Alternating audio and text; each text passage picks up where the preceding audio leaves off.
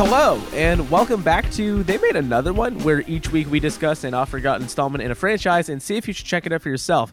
I'm one of your hosts, Corey, and in the words of the teens, bro. And with me, I've got Liam. In the words of one of the teens, butthole. I do not remember one of them saying butthole. It was in subtitles. He said it in Navi, you know. You Oh, gotta read it. Were you reading the subtitles, Corey, or you just I tune closed them out? my eyes when the subtitles came on screen. Yeah, those parts are fucking boring, but They're scary. I read a few of them. Dude, the whale can talk. The whale talks in papyrus. I know, it's fucking awesome. And Mitch also talks in papyrus. In the words of Jake Sully, stay together. Don't they stick together? They might. I didn't take notes. It's a dark room. Yeah, Who gives I will a shit? say, in the past though, so this is not the first theater-bound TMAO movie, but in the past, I have brought a notebook to the theater. I just didn't this time. Yeah, me neither. For Dr. Sleep, I took notes in the theater on my lap into a notebook that I couldn't see. So I was flipping pages when I thought I had run out of space. So there's just notes all over this one notebook that I have that are just like, there's like 3 notes a page because I couldn't see what I was writing. No, I didn't bother because I was too busy smuggling in confectionaries. So I didn't want to have to do that and manage a notepad, you know? Right. What'd you bring? I pretty much brought like all of Walmart's sweets aisle. No, I brought some gummy bears. I brought Lobster some M&Ms. sandwich. I brought a little Turkey Dr. club. Pepper. It was a very decadent affair for a decadent movie. Yeah, that sounds great, dude. This is like the TMAO Holy Grail. In a way. way of water. We've known this movie is coming for what?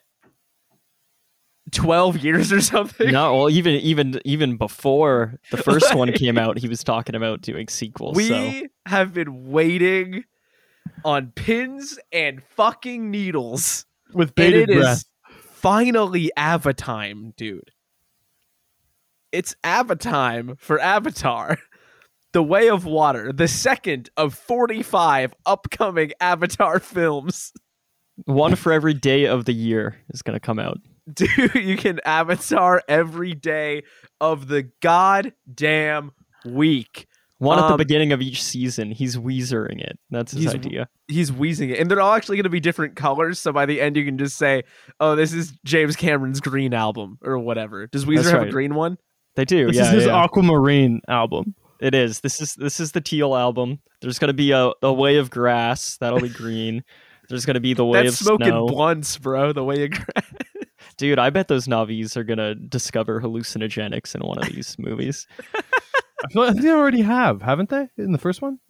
Well, that Oh, wasn't yeah, you know what? hallucinogenics. Maybe, That was maybe. just like that. Wasn't that just like interfacing with the life tree?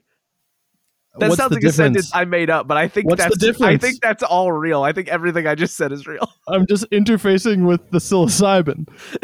So, something I want to mention up front: I did not rewatch Avatar. What? Did you?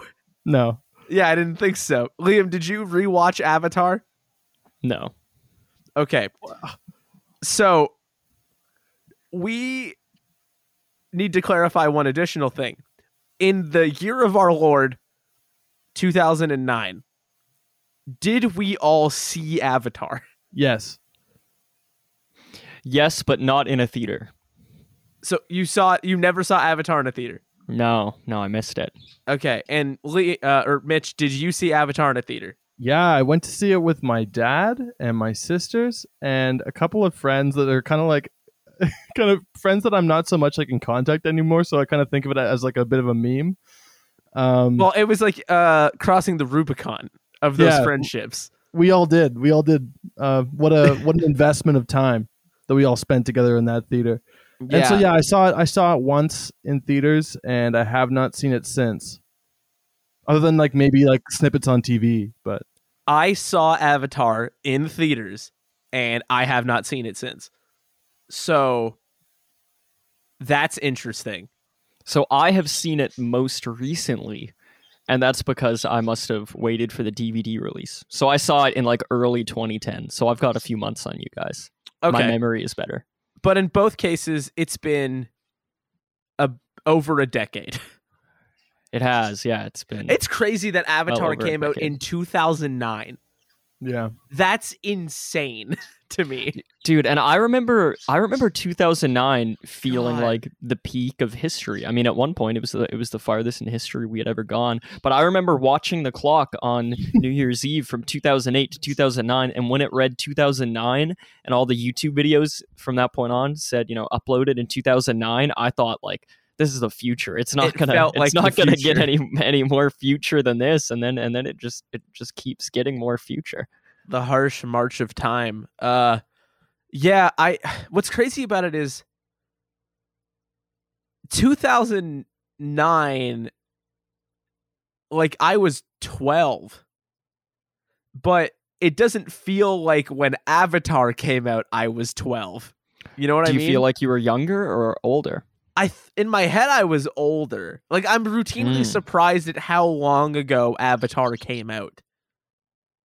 Like Avatar feels like it should have come out like in the middle of like the first phase of the Marvel Cinematic Universe. And it didn't. It like beat most of that to ever existing.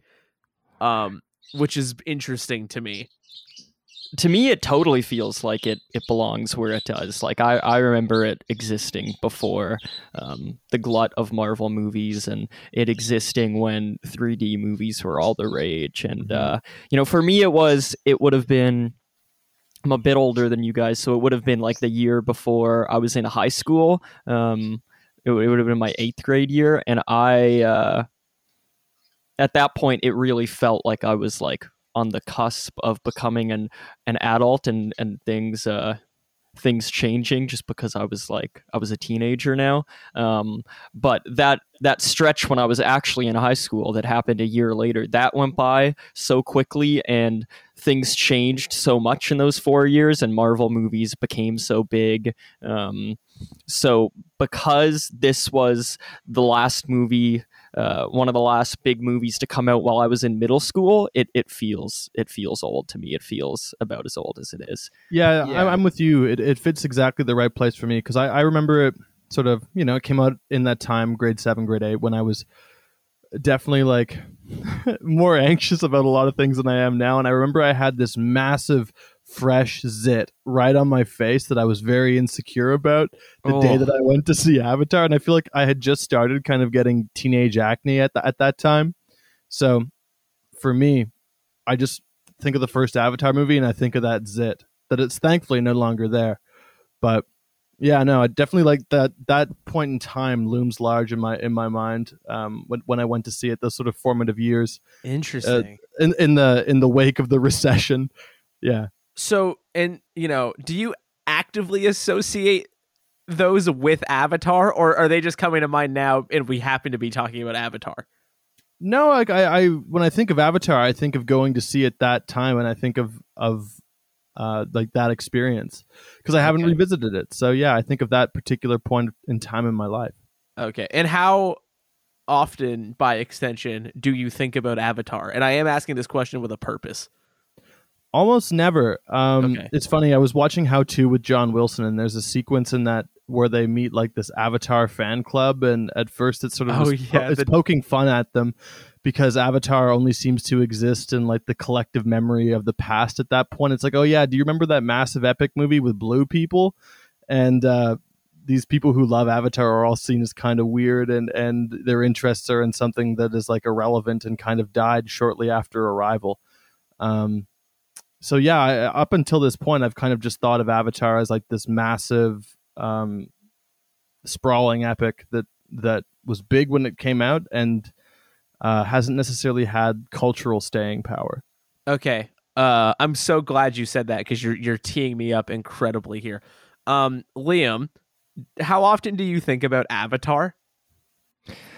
In the last couple of years, as this sequel has been talked about, and we actually know it's coming for sure. When they said filming was done and all that, and that was a few years ago. He just said that, so we're living in the Avatar times now. So in the last few years, I'd say it doesn't just pop into my head, but I come across it a lot. I listen to movie podcasts and stuff like that, and so occasionally they'll mention Avatar and the sequel. So in the last few years, I'd say quite a bit. I'm reminded of Avatar and how it's a massive movie and people are really excited for it. But before that, from the stretch of like 2000 and I don't know, maybe 2012, 2013, because I feel like that's when Avengers, I guess, came out in like 2011. So maybe like 2011 on, it felt like the filmic landscape really changed. And so from that point on, I didn't think about Avatar very much. I've only seen it the one time. I think I would only really ever think about it in terms of like a fun fact that I knew it was the highest grossing movie ever made. But I wouldn't think about it much. And as to your earlier question of do I associate that time with Avatar? Like Mitch, I actually do, because it was a pretty impactful watching experience. I don't actually remember hearing about the movie when it was in theaters. Maybe I think I had really? Yeah. Wow.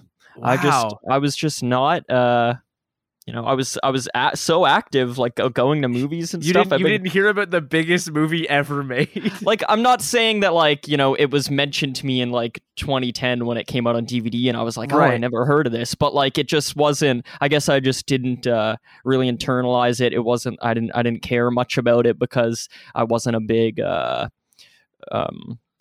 blockbuster action movie like sci-fi guy, so like whenever I heard about it, I probably just brushed it off, right? And then when it came out on DVD, my best friend at the time, I think he had gone to see it in theaters months earlier with his older brother, and that's probably who I had heard about it from when it was in theaters, and I probably decided not to go. And then when it came out on DVD, he said, you really got to see this movie. It's out on DVD now. So me and my family are all going to watch it again.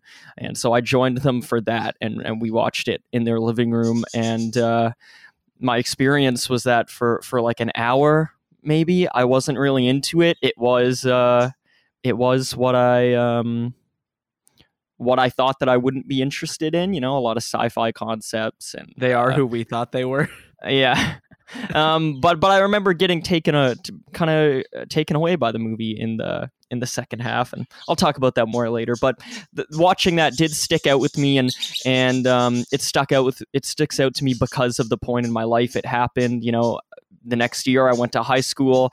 I hung out with that best friend a lot, less and less, and then as the years went on, as the film landscape changed, the things that I did with my time also changed, the people I hung out with. And so Avatar was connected to this one friend and this sleepover I had at his house, and how at the time it was just one of countless sleepovers, but it might have actually been, one of the 10th or the 20th last sleepovers I had at his house. And so I do think about that sometimes. But in terms of just the movie itself, yes, I didn't think about it too much until these last few years. Yeah, it's kind of like one of those things, like you don't know the last time you're going to be in your childhood house is happening, or something, like one of those. Like, yeah. And first of all, that's fascinating. And I ask that for two reasons. One, I don't have a particular like association with Avatar. Like it was such a significant moment at the time. And I participated in that, as many of other people did, to the tune of billions of dollars. And I went to school dressed as a Na'vi for a week, but besides that, yeah, but like so many of us were doing that like I didn't even really think I had to mention it. Like all the pictures are on my Facebook; you can go find them. And nobody was mad, which was great. Too many woke people nowadays, so you can't dress as a Na'vi when you go to school anymore. but yeah, I just find it fascinating because I don't have like a direct association with it. I do remember seeing it in theaters and remember being kind of, awestruck by it, just like in terms of raw spectacle that it was a very like a very tangible, like holy shit kind of moment.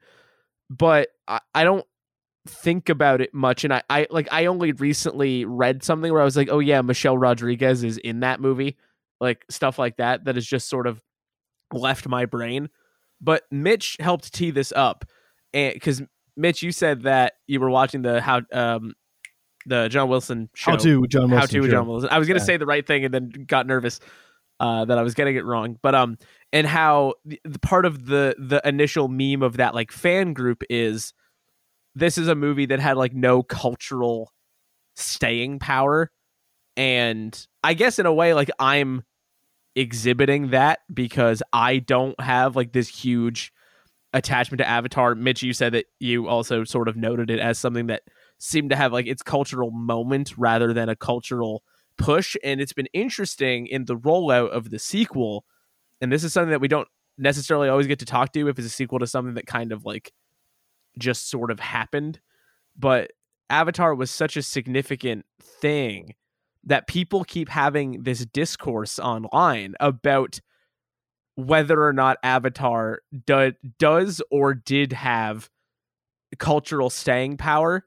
And as little as I remembered for a long time about that movie, and as much as I maybe didn't think about it, I think it's ludicrous to imply that Avatar did not have cultural staying power.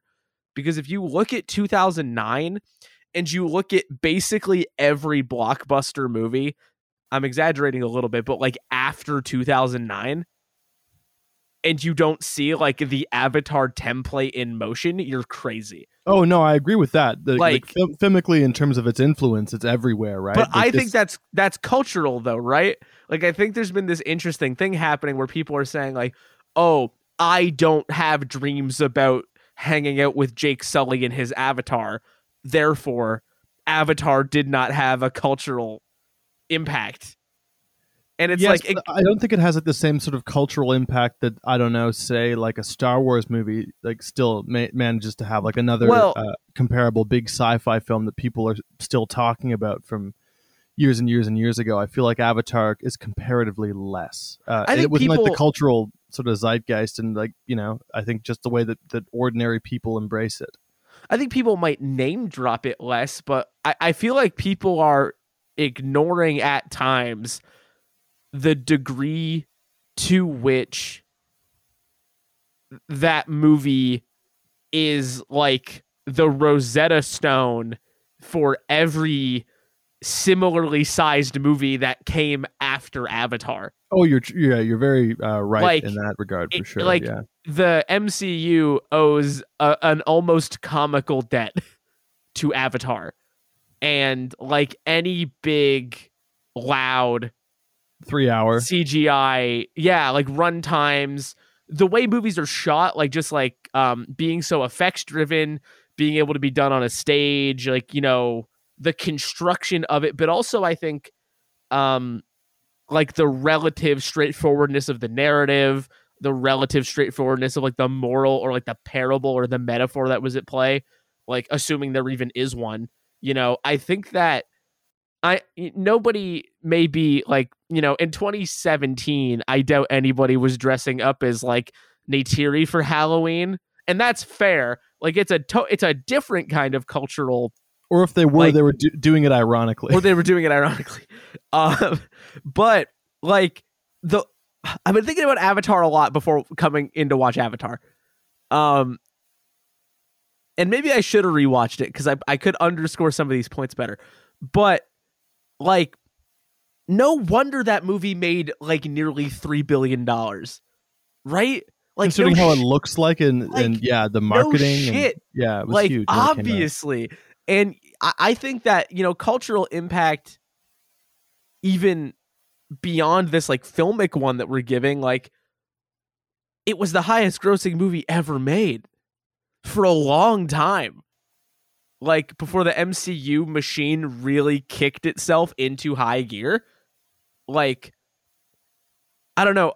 It got me thinking about just like both the ways in which Avatar was influential all the way down to the French postal stamps which are real, by the way, which is very funny.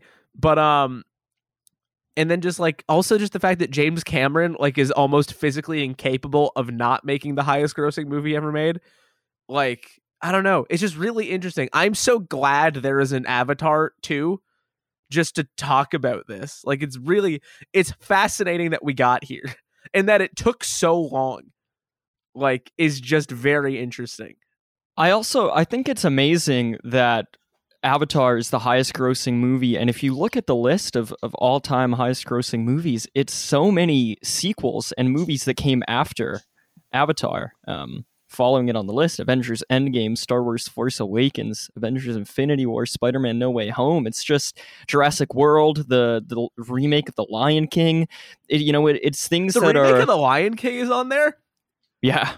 That's crazy. Yeah. I don't even know anybody I feel like that saw that movie.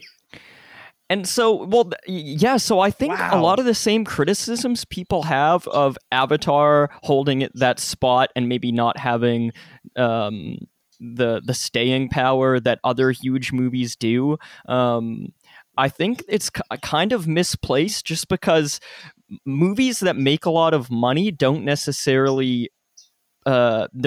it looks like they're not often the type of movies that are referenced all the time, that have memorable quotes repeated. Like Titanic would be one where I'd give it to Titanic, and amazingly made by James Cameron as well. That has quotes, that has iconography, that has scenes that people who haven't seen the movie can bring up. But other stuff here, I think it's more representative of time and a moment in time and like a culmination of things, and people don't necessarily talk about these movies the way that we talk about other movies that we say have a lot of cultural relevance. Like, I think cultural relevance and a lot of people going to see a movie while it's in theaters are sort of different things. Like Star Wars Force Awakens, Avengers Infinity War, Jurassic World. You don't really hear people quoting these movies. Here's the thing, though. We just aren't those people. Like, and by we, I'm just generalizing because Avatar? No. Like, other than we're not in Kansas anymore. I feel like that might be the one. Well, I mean, I say bro all the time. I'm just kidding. But like Liam just listed a bunch of like the MCU and Star Wars or stuff that's on this list, right? And saying like we also don't hear people talk about those, but it's like we do. Like, there are legions of people who spend massive sums of their time talking about those things, quoting those things, like living those things, like every day. Like, the MCU is some people's like whole life. And I think that is like, if you're not invested into those things, and it's fascinating that we're the people to do this podcast considering we're not invested into those things, but like, those people exist. I think what's unique about Avatar is that's where I would agree that maybe to a lesser extent that is true. As with the John Wilson show, they exist. There were Discord servers to help people get tickets to this movie, and if you couldn't afford it, someone would buy it for you.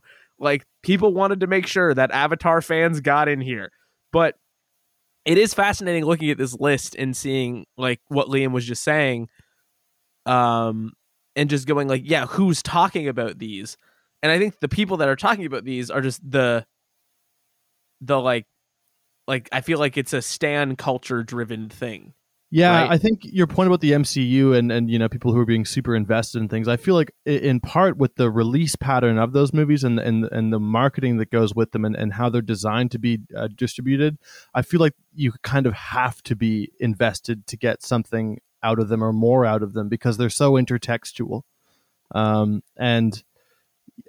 events that happen in the other film are kind of like brought up subtly in them, so you kind of, I think, to get the most out of a lot of those big high grossing Marvel movies or superhero movies, you got to kind of watch them all to get the most out of it. Yeah, so on the not adjusted for inflation highest grossing films list, you have, for things that are not like adapted properties, there is Avatar at number 1, Titanic at number 3, both of which are James Cameron's movie.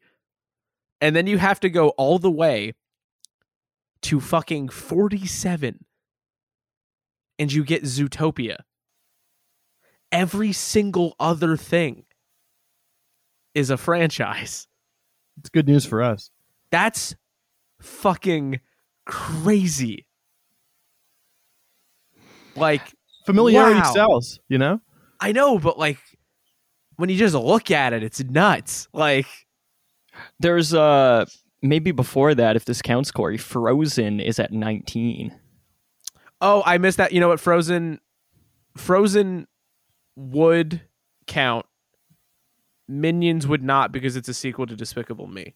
Mm-hmm. But Frozen counts. You're absolutely right. I saw Frozen 2 and just glossed over it, but Frozen is at 19. Totally fair. But even then, that means there's 4 in the top 50. Like, yeah. That's so wild. And I think like there's something to be said that Avatar sort of, in terms of like this cultural discourse, sort of has the deck stacked against it. Because there are people who are so into the MCU and talk about all these movies, but they have the advantage that these movies are culminations or sequels. They're building on past movies, and so you kind of have to see them as well. Yeah, you have to see them, and then part of the conversation and the dedication isn't just people saying, "Oh, I love Avengers Endgame. That's my favorite movie." No, they might often say, you know, I love the MCU. I love the Avengers. I love the Captain America character. And so it's like all the movies, I think, sort of blend together in the conversation, whereas Avatar, for the longest time, has just been the single movie. And I think people point at it because Titanic was also a single movie, but it was based on real life. It was a dramatic movie, and so it got discussion that way. Whereas Avatar sort of feels like these other movies, like you said, it laid the template, or at least reinforced the template that a lot of huge movies would then go on to follow. So it feels like those films, but it never had a sequel for so long. So all you could talk about is the 3 hours of Avatar, and that's it. About is unobtainium. Yeah. Whereas, so it could easily get picked apart or disregarded. Whereas all these other movies, you don't have to just talk about Fast and the Furious 7 or Avengers Age of Ultron. You talk about the Avengers in general, and I think that sort of gives it a leg up. And there's one released every couple of years, and I think, or every year, several times a year. So I feel like now it is several times a year, and that's not even including TV shows. Yeah, so I feel like the fact that they're released on such a great scale, I think, also aids that as well. Yeah. I am very curious to see how Avatar plays out in that kind of cultural conversation of like narrative and content when we're getting an Avatar every 2 years. Yeah. The conversation very well might change because now it's going to be a franchise. It's a different From now until 2028, we are getting an Avatar every 2 years.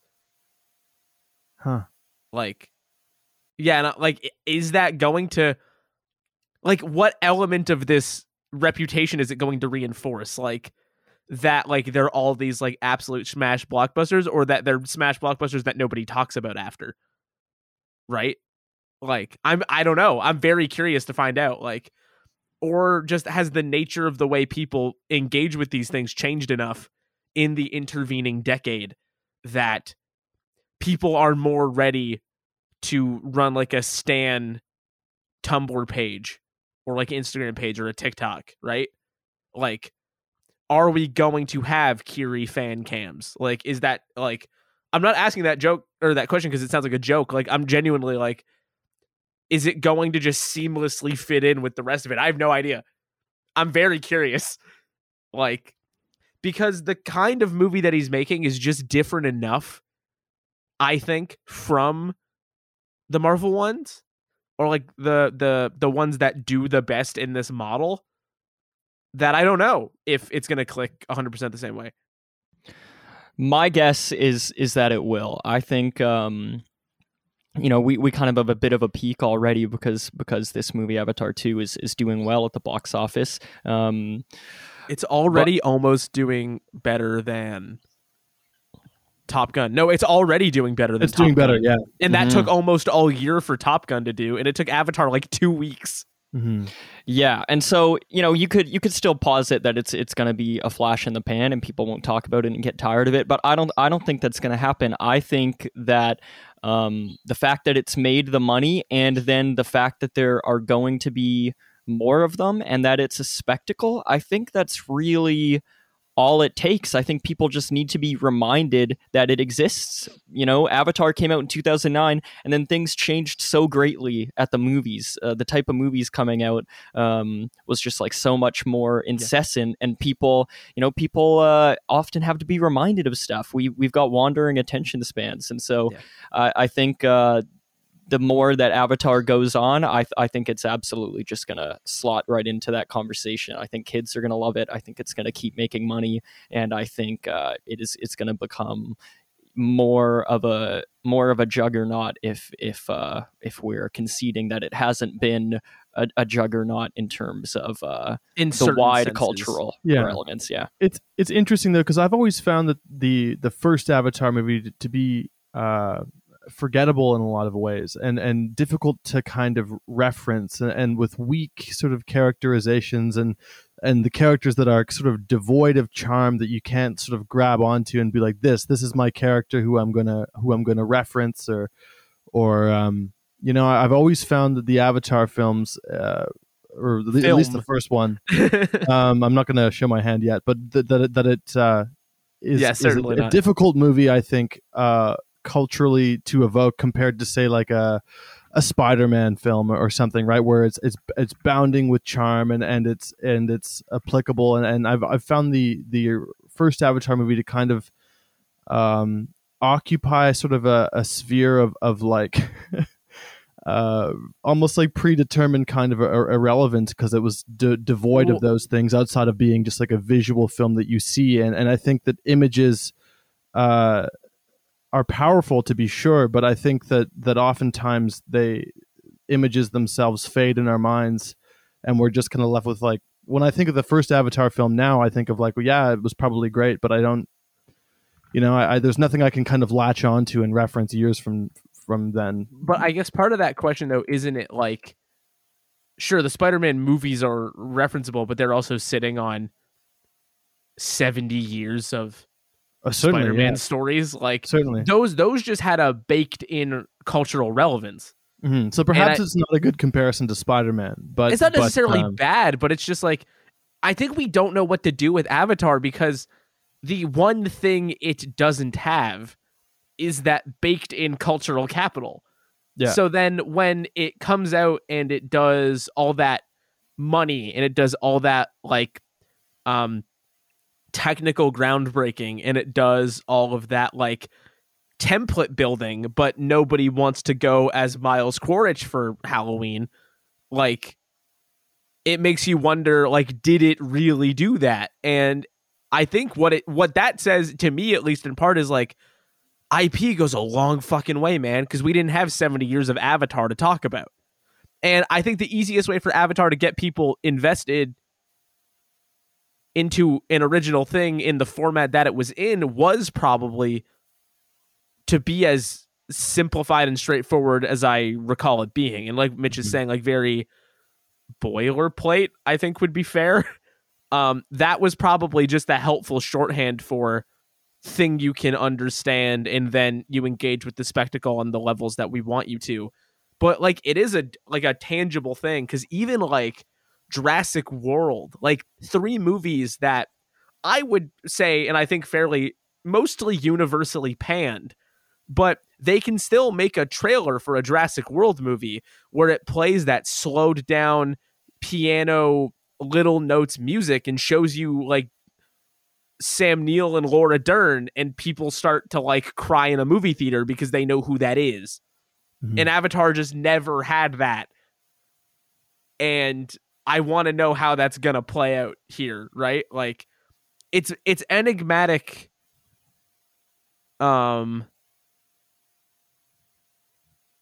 in that way. It's very interesting.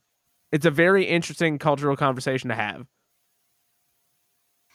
Yeah, because it does feel different than a lot of these other massive movies. I mean, I think the Spider-Man comparison is a good one, just to look at the differences, that juxtaposition. Like all those superhero movies, the Marvel ones in particular. I haven't seen as many of the DC ones, but I've seen Aquaman, and I would include that. That they have like this consistent comedic tone to them. They've got little quips and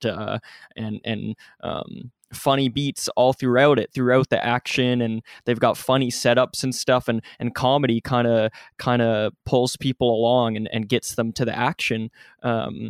And they also have the built-in characters, and then you can have returning characters, you can have big reveals and stuff like that. And so far, Avatar doesn't have that, and just based on this second movie, the way it's put together, I don't think it's going to be a different franchise tonally than these other movies. And so I do wonder if it'll be revealed that it's gonna not be enough when the movies become more regular. This was the first one in many years, and so I guess the argument could be made that people are going back to it because they want to see what the technology has developed into in the last 13 years. But maybe as the movies go on, people will kind of be like the greater public, the public that gets those huge Marvel numbers up there.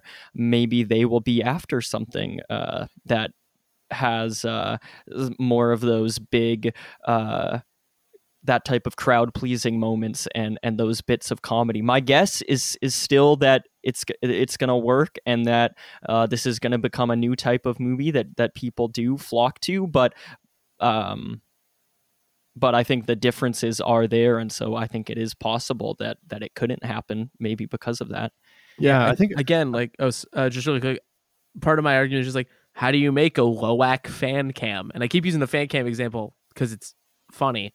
But like, it's also true, right? Like, so much of that like post Marvel screening engagement comes like online in other shorthand ways, like the movies themselves have that shorthand that is like tonally consistent across them. That like, I don't know, it doesn't feel like it totally parallels with that. Yeah.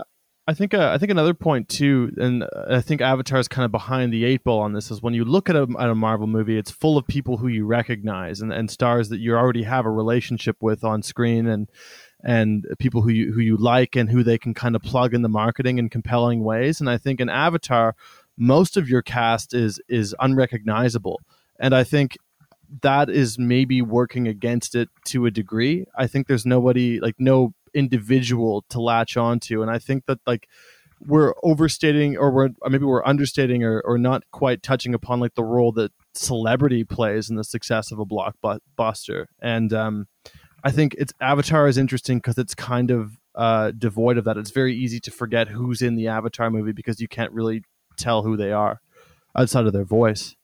That's a really good point, and I wonder how that'll play out. And it's hard to tell just with this second movie, but the fact that this one has been making so much money and still has those major differences from other movies on this list, makes me think that it might work out. But that's a really good point. Even there's no Tom Holland or Robert Downey Jr., right? And even the people who might be more recognizable, like Zoe Saldana, like or did you know Kate Winslet was in this movie? You wouldn't Kate know Winslet. If you just went in and saw it. That's right. And so it's like James Cameron is purposefully eschewing this idea of celebrity, and some of the biggest characters in this movie who we see outside of the Na'vi makeup are people that I don't think you like is Jermaine Clement your are massive draws. Yeah, Jermaine Clement, Stephen Lang, the guy from Don't Breathe, and even Sigourney Weaver. Like, of course, everyone knows Sigourney Weaver, but Sigourney she's Weaver's older, playing like a 14-year-old. Like Edie Falco. I got excited when I saw Edie Falco because I was like, finally, someone I recognize. And then she's in it for like 5 minutes. Yeah. Yeah, so it's not necessarily people that are these huge draws anymore. And then, you know, he also like that character of Spider is someone that doesn't even have a Wikipedia page, where he could have easily cast someone. Can we quickly say his name too? Sorry, Liam, but does everybody know that actor's name? No. His name is Jack Champion. Oh, that's a good name. That's such a good name. Please continue. Sounds like a porn name. It's a child, Mitch. So does CCH Pounder, who's also in this. But it's like that could have easily been cast as a teenager that has been in something massive or some sort of rising star, and James Cameron seems to be like, forget that. I'm gonna cast whoever I want. Even our lead, Sam Worthington, is a guy that people have also sort of made fun of in this Avatar way of saying that he was pushed as a leading man for a good while, and he didn't stick around. He doesn't have cultural relevance, and I think it's pretty badass that James Cameron keeps him at the center of this movie. You know, albeit he doesn't. I don't think he's shown outside of the the CG. I think he is just in Na'vi form the whole time, but he's still the lead. He's top billed in this movie, and I think that is really cool to see such different approaches being taken to a massive blockbuster. The similarities and the differences are really interesting. Yeah, like Sam Worthington's most like immediately recognizable role aside from Avatar was what, Clash of the Titans? Yeah. Like, which kind of came and went, right? Like, it's a lot of stuff earlier on. Fascinating. It's fascinating. Like, yeah. Yeah. And then all of that kind of leads into Avatar 2, I guess. Avatar 2, The Way of Water, which a lot of people, I'm sure, have incorrectly called The Way of the Water, because it kind of feels like maybe there should be another "the" in there. Yeah. I've also heard that some people think that there's no "the" at all, and it's just Way of Water. Do you guys like the name? Not really.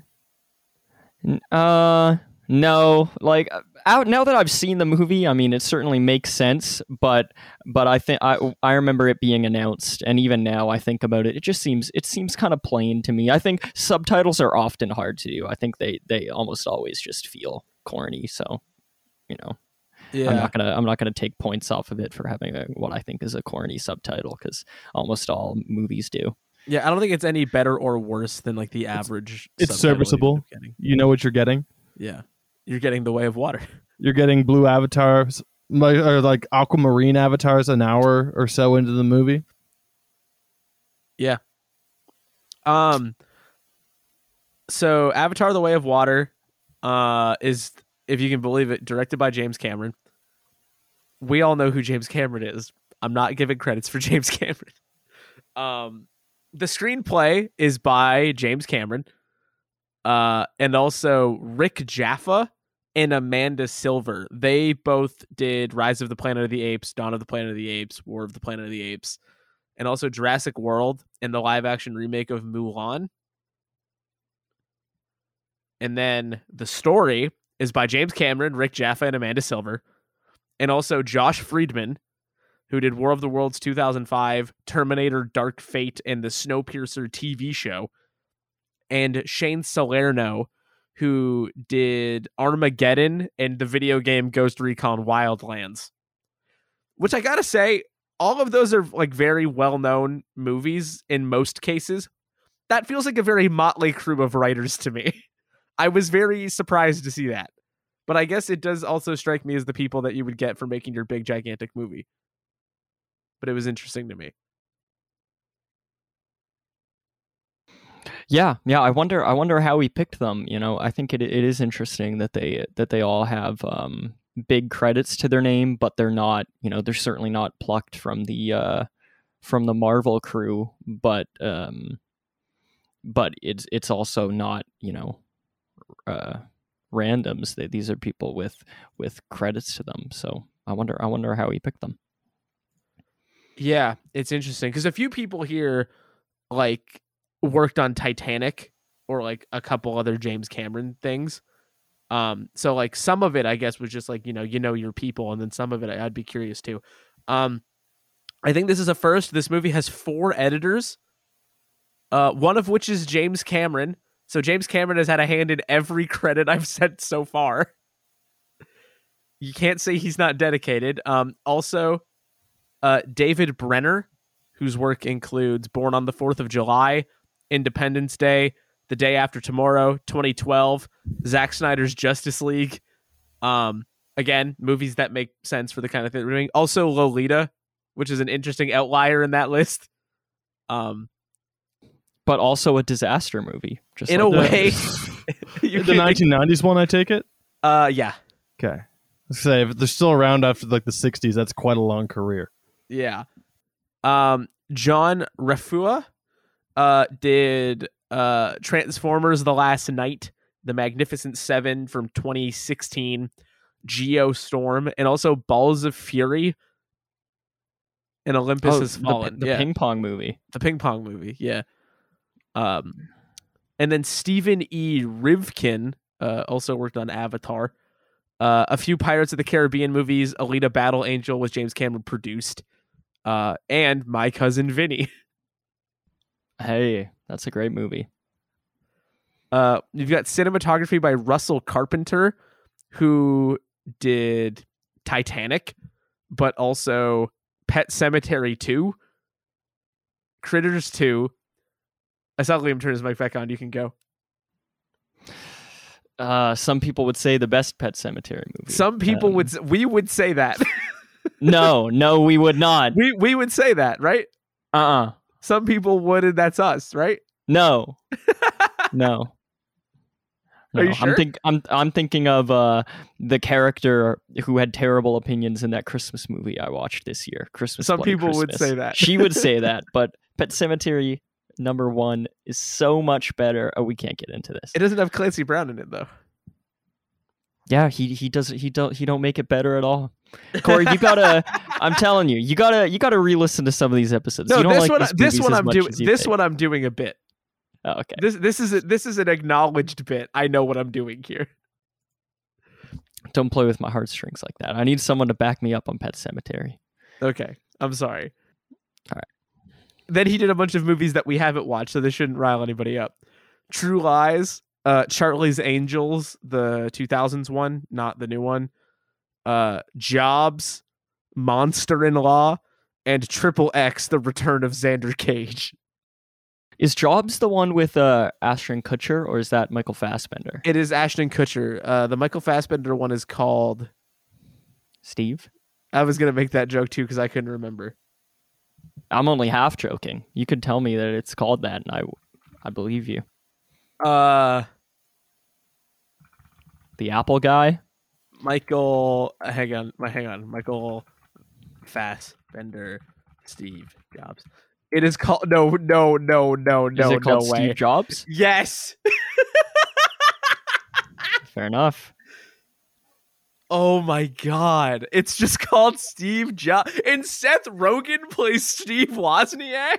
Yes. Yeah, I knew that. What? And, Man, Kate I love Winslet's Seth in Rogen. that. And Jeff Daniels. I wonder if we're allowed to do Steve Jobs on the podcast. Can we do Steve Jobs versus Jobs?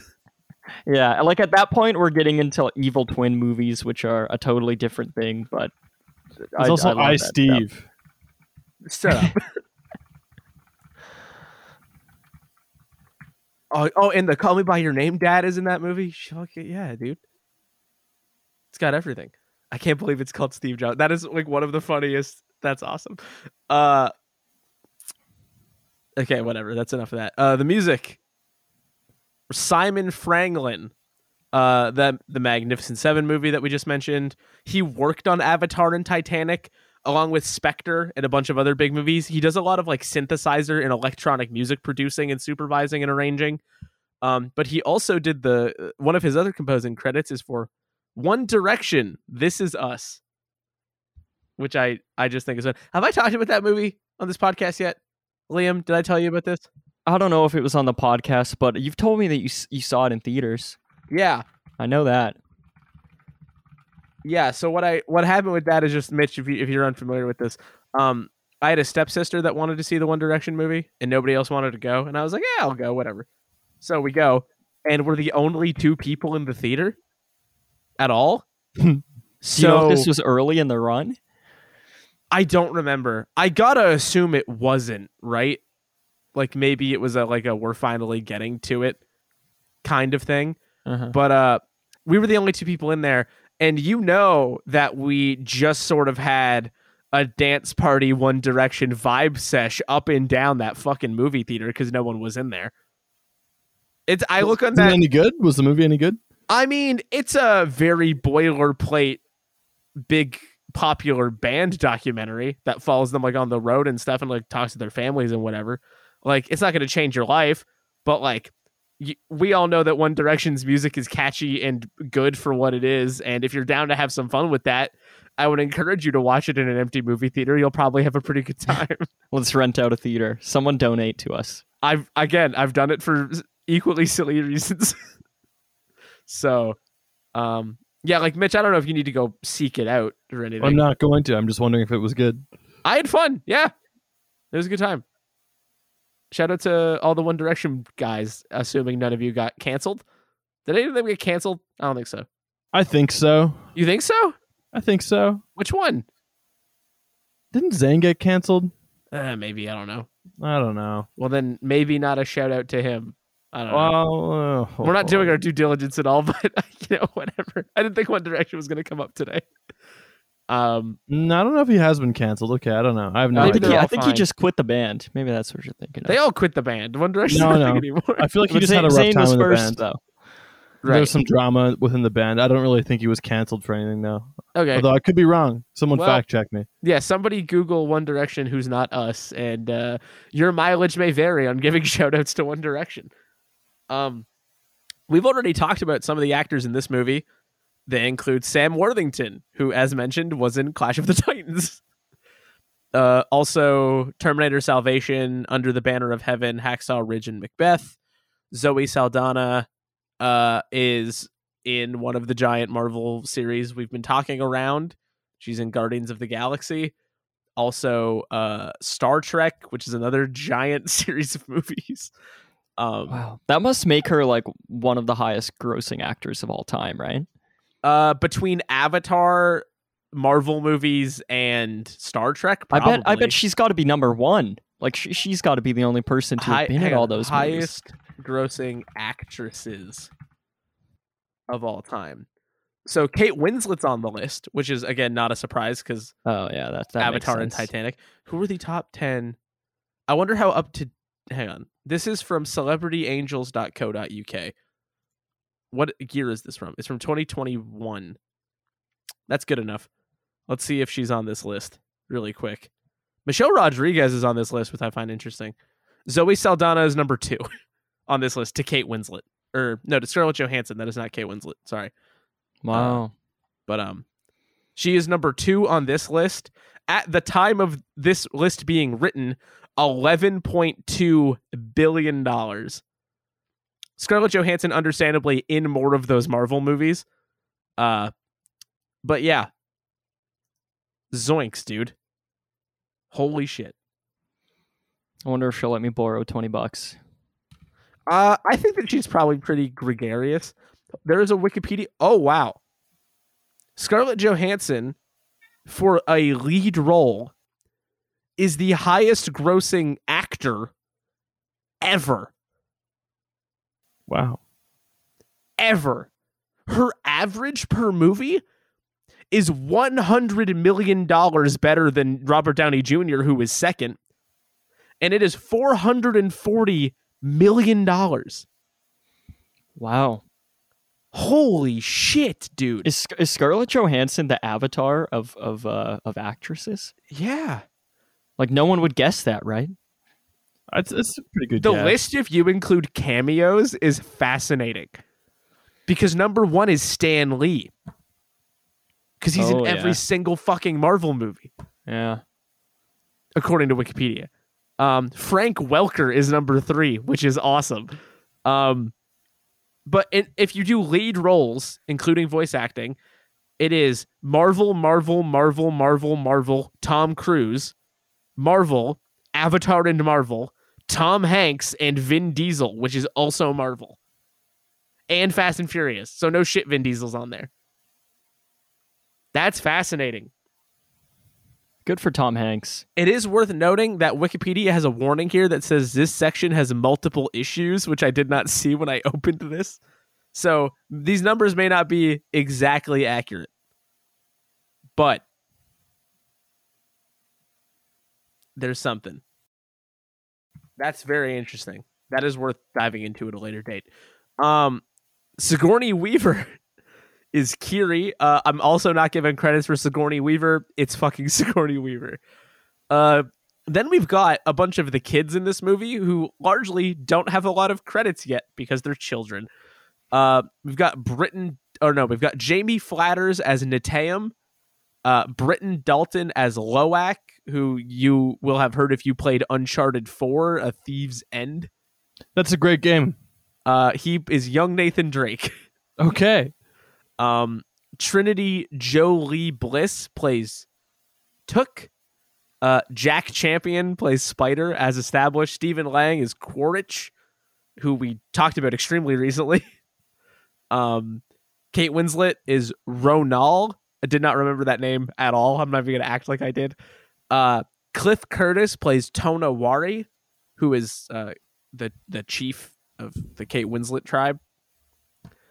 He's in Dr. Sleep, Hobbs and Shaw, Bringing Out the Dead. So we've got some Marty action.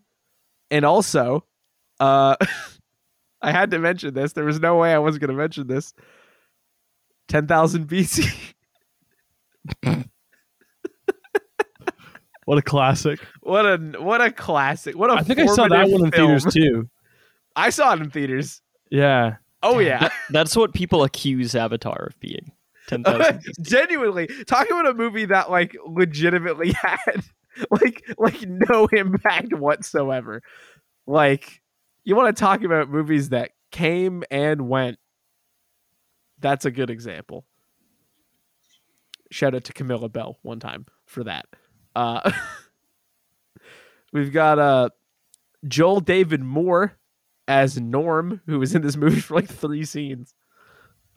He's probably most famous for Dodgeball outside of being an Avatar. Oh, I love Dodgeball. Yeah. You know who he is. He's like the tall, lanky guy. Oh, yes. I was trying to remember where I recognized him from. You're right. He's the Dodgeball guy. Cool. Yeah. CCH Pounder is playing Moat.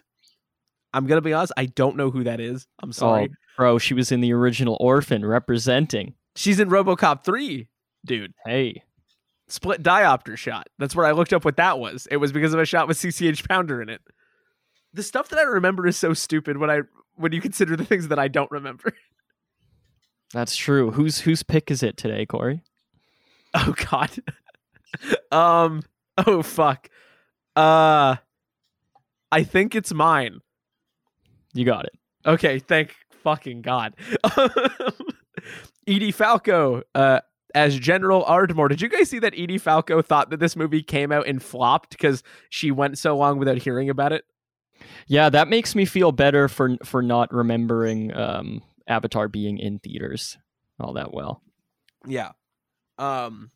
That's extremely funny. Like, she's in one of the highest grossing movies ever made, and because it took so long to finish it, she thought it just came out and did nothing, which is so funny.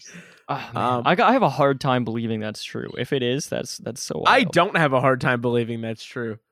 Because, like, if she just, it was a job, right? Like, maybe she was just like, oh, you can't win them all. I'd believe it. She's already in The Sopranos. She's big time. What, motherfucking ZD again? And then we've got Brendan Cowell as Scoresby, who I think is the guy that does whaling. We've got Jermaine Clement. Today was the day I learned that Jermaine is not spelled with an R.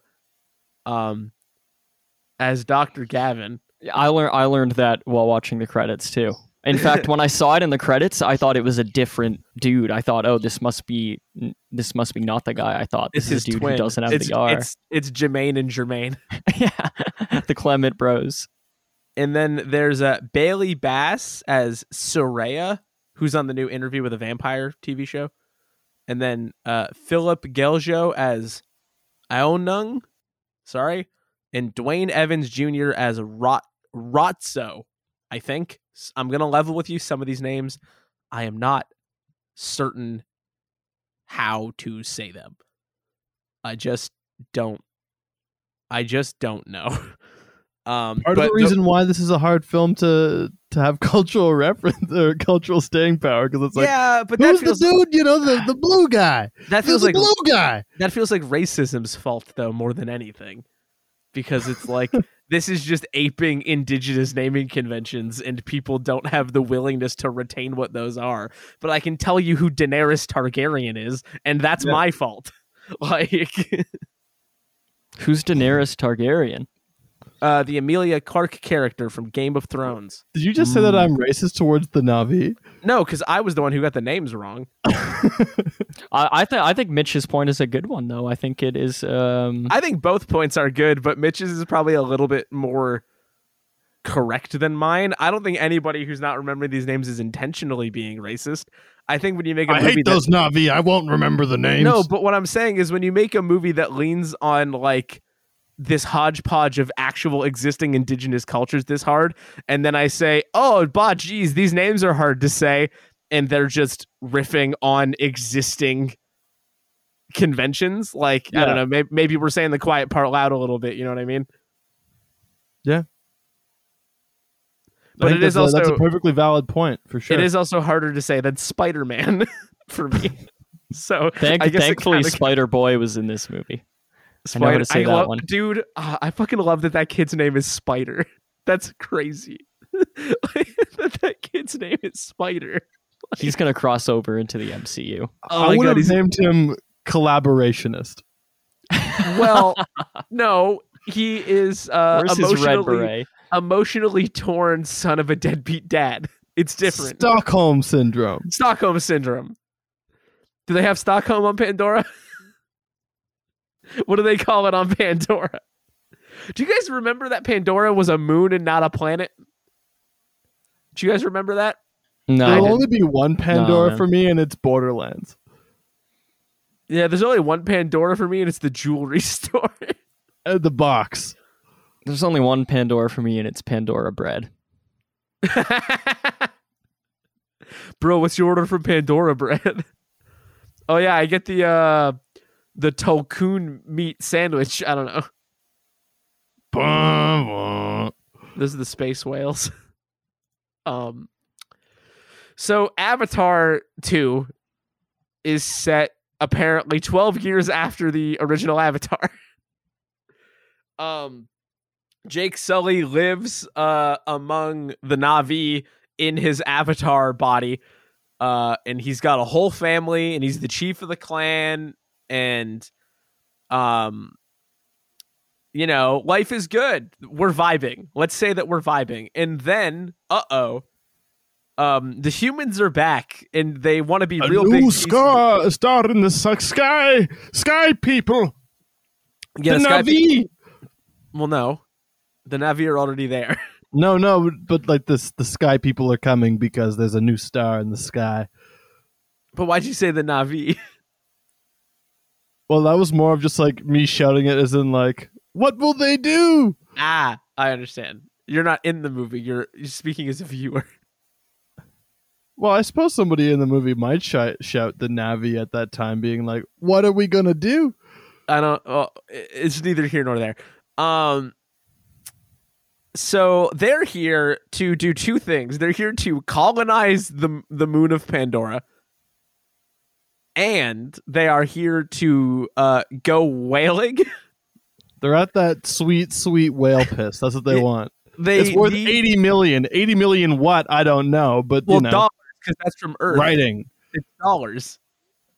Come on. It's worth 80 million. They ship But it back to currency Earth. is completely irrelevant in this Dude, futuristic, but it's worth 80 million, You're which is a lot nitpicking. for whale's piss and eternal youth. Such a needless piece of shit about that line. They're shipping it to Earth. Earth has money. 80 million. Oh, you fucking piece of shit. That seems like a low price for eternal youth, honestly. 80 million in today's economy? Well, they didn't Fuck. say how much of it you need for it to work. 80 million. I hate you. This is horrible. So things are good until the humans return, and one of the humans that return is no longer a human at all, but it's Miles Quaritch inside of a Na'vi body, and he's here to get revenge. Why exactly he is so hell-bent on getting revenge is basically just because the human version of him said in a voicemail that he hates Jake Sully. That's basically the only reason. What? Am I wrong? No, it's just funny. Well, like that's what's in the movie, but like you've got to remember, the dynamic they had in the first one. It's building off that. He's pissed at him because Jake Sully betrayed him and stuck with the Na'vi and tried to destroy his program and shit. Yeah, well, but I just think it's funny that it's like, hey, we put all your memories in an avatar, and then you get left a voicemail where that guy can then go, oh, and also here's all the revenge you want to go get. And it's a pretty shoddy voicemail, too. He gets interrupted halfway through because he's not sure how something works. Yeah, by the unobtainium guy. The unobtainium guy interrupts him. Yeah. But anyway, so Miles Quaritch and his gang of military avatars are here to collaborate with the humans to prepare Pandora for colonization, to go whaling, and to specifically hunt down and kill Jake Sully. Kill him, and then we will get 80 million. Stop. And so Jake Sully is like, they're gonna come ruin all of our shit here. They're gonna ruin everybody's life. They're gonna ruin our tribe. We're gonna leave so we don't bring the hell force of humanity upon you as they hunt and try to kill me. So they flee to a separate tribe, the name of which I did not catch because I did not write it down. So we're gonna just conveniently do what the movie does and say they need to learn the way of water because they live in a forest and they are going somewhere where they live on like a reef on the coast in an archipelago and do like fishing and swimming and have like sea mounts and like, there's a distinct cultural difference with which the Sully family is going to have to overcome. And we see the trials and tribulations of the adjustment into this new sort of cultural setting, the lament of being a teenager, befriending a whale, all the big stuff that most people do when they're like hitting their teen years. And then eventually the cruel, brutal, militarized hand of Miles Quaritch seeks out all the islands in this archipelago and just burns them down and is generally a bad guy in the extreme hope of finding Jake Sully, and they eventually do, and there's a grand confrontation in which there's lots of explosions and near drowning and hand-to-hand combat and zip ties. I wish there was more clean coal on Pandora. I feel like that would incentivize the colonization of it more. Alternatively, if there were more clean coal on Earth, they wouldn't need to colonize Pandora. True. So I think we should be funding major clean coal initiatives. Mm-hmm. Or, Right. They could just use more of it on Pandora and Right. hopefully not affect their ozone layer too badly because it's clean. It's clean. Some of that clean coal. Delicious. Delectable. You taste that? Don't worry. It's not fumes. This coal is clean. Who needs whale's piss when you can have clean coal? For the record, because somebody is going to be mad that you're calling it whale piss.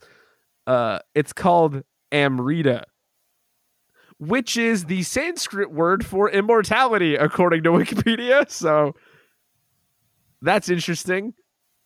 It's also the Na'vi word for whale piss. So true. I prefer whale piss. I'm gonna stick with that. Thanks. Well, okay. I do know that at least one person listening has dedicated their Discord account to being a Stan account for the whale. So this goes out to him. Sorry about all the whales piss. Well, I get it. I get why you would do that, because his piss is worth 80 million. 80. Why are you so mad about this? No, like, we need to talk about this now. Why does this line bother you? I just think it's a silly line in a film of many silly lines. Okay, sure. That's 80 million is like enough to buy 16 dinosaurs in Jurassic World money. Is that how inexpensive the dinosaurs are? Yeah, it's awesome. Wait, the dinosaurs become so common you only need you could spend more money on a Lamborghini than a dinosaur? They don't become so common. No, there is definitely a finite amount of dinosaurs. They are very but they're just special. Still cheap. But yeah, in the second movie, there's this great scene where the rich people are auctioning off the dinosaurs to other rich people, and I forget the exact. Yeah. What?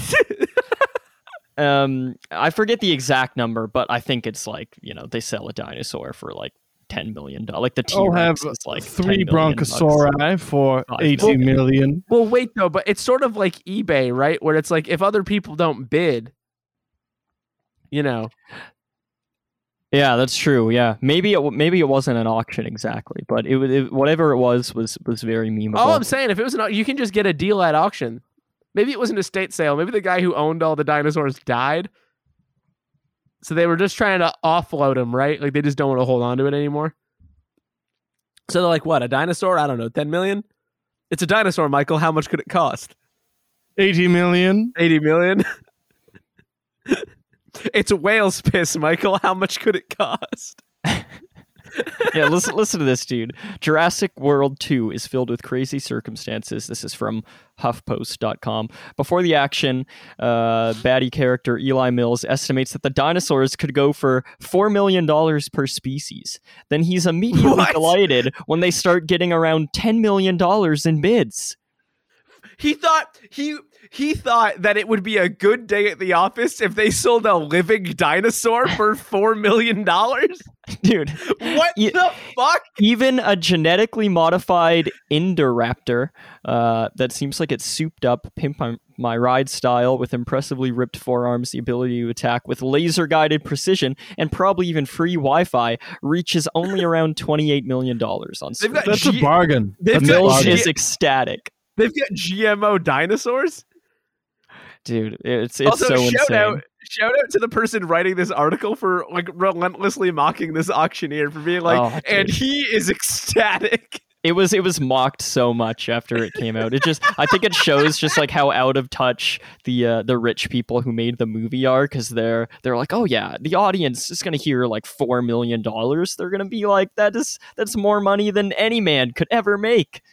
Kickstarters get $4 million for stuff that doesn't even come out, and you're gonna give me a fucking dinosaur? Are you out of your goddamn mind, bro? We've got to do that movie on the podcast. We have to do that movie. I want to see that scene so badly. Guys, it's time. Yeah. It took us 75 minutes of, I think, genuinely stimulating conversation. But it's time to get into the real shit. This discussion, you can sync it up to Avatar 2. It's we're past the opening scene of Avatar 2 now. Yeah, we're maybe just arriving in the water area. That's what I was gonna say. If you're watching this as a commentary to Avatar 2, we probably roughly just got to the reef area, and are intercutting with Miles Quaritch learning that he has a son. So hopefully we're about right. God, somebody please try this, please. I would love to know how right we end up being. Yeah, you don't even have to wait for the movie to come out physically. Just smuggle in your iPod, earbuds. You're good. You don't even gotta smuggle it. People bringing their phones into movies, just toss an earbud in and Let her rip, big boy. I don't know. Figure it out. I don't know why I said that like that. I kind of wish I hadn't, but It's there. can't get edited out. That's not we've never edited anything out of any of these, so No. it's just there forever. Who wants to go first? Does anybody want to go first? Not especially. Mitch, I feel like Mitch has been teasing us along here. I'm eager to hear what he's getting at. Yeah, I do think Mitch has been sort of playing a hand here. I heard that little laughy laugh inhale you just did as well. I think you've been up to something. In the immortal words of Drake, I think you've been like Jumpman, Jumpman, Jumpman. That boy's up to something. Woo. Yeah. So I think you do have to go first, actually. All right, I'll go first. I didn't like this movie at all. James Cameron, BTFO. James Cameron found dead. No, it's just not my kind of movie. I don't really go into this kind of effects forward movie, and considering the gargantuan, corpulent, self-indulgent length and size of this movie, it doesn't deserve to be this long. Like it exists, I think, solely for spectacle, and this is the kind of movie that like in its visual form, it just exists to sell like flat screen TVs in a Best Buy, because this movie is going to be playing for the next 5 years to sell TVs. Like it looks great, but I feel like everything else that needs to work in a movie for me to make me enjoy it isn't really working. I find the characterizations weak, and again, eyebrow raising. Like why does our main antagonist care this much, or why? And it just feels very crisis after crisis until the end. There are some exceptional scenes that I do think work really well. I think the scene where one of the main characters is evading some sea creature in like these in this tangled coral is especially interesting, and I found it to be pretty captivating with the 3D. Is that the first whale thing? I'm just trying to keep track of a couple scenes. The like first that. one, the yeah, first it's the one where we meet the whale guy who comes to the rescue. I think that's well done, and I like that relationship, and the whaling scene I think is well done.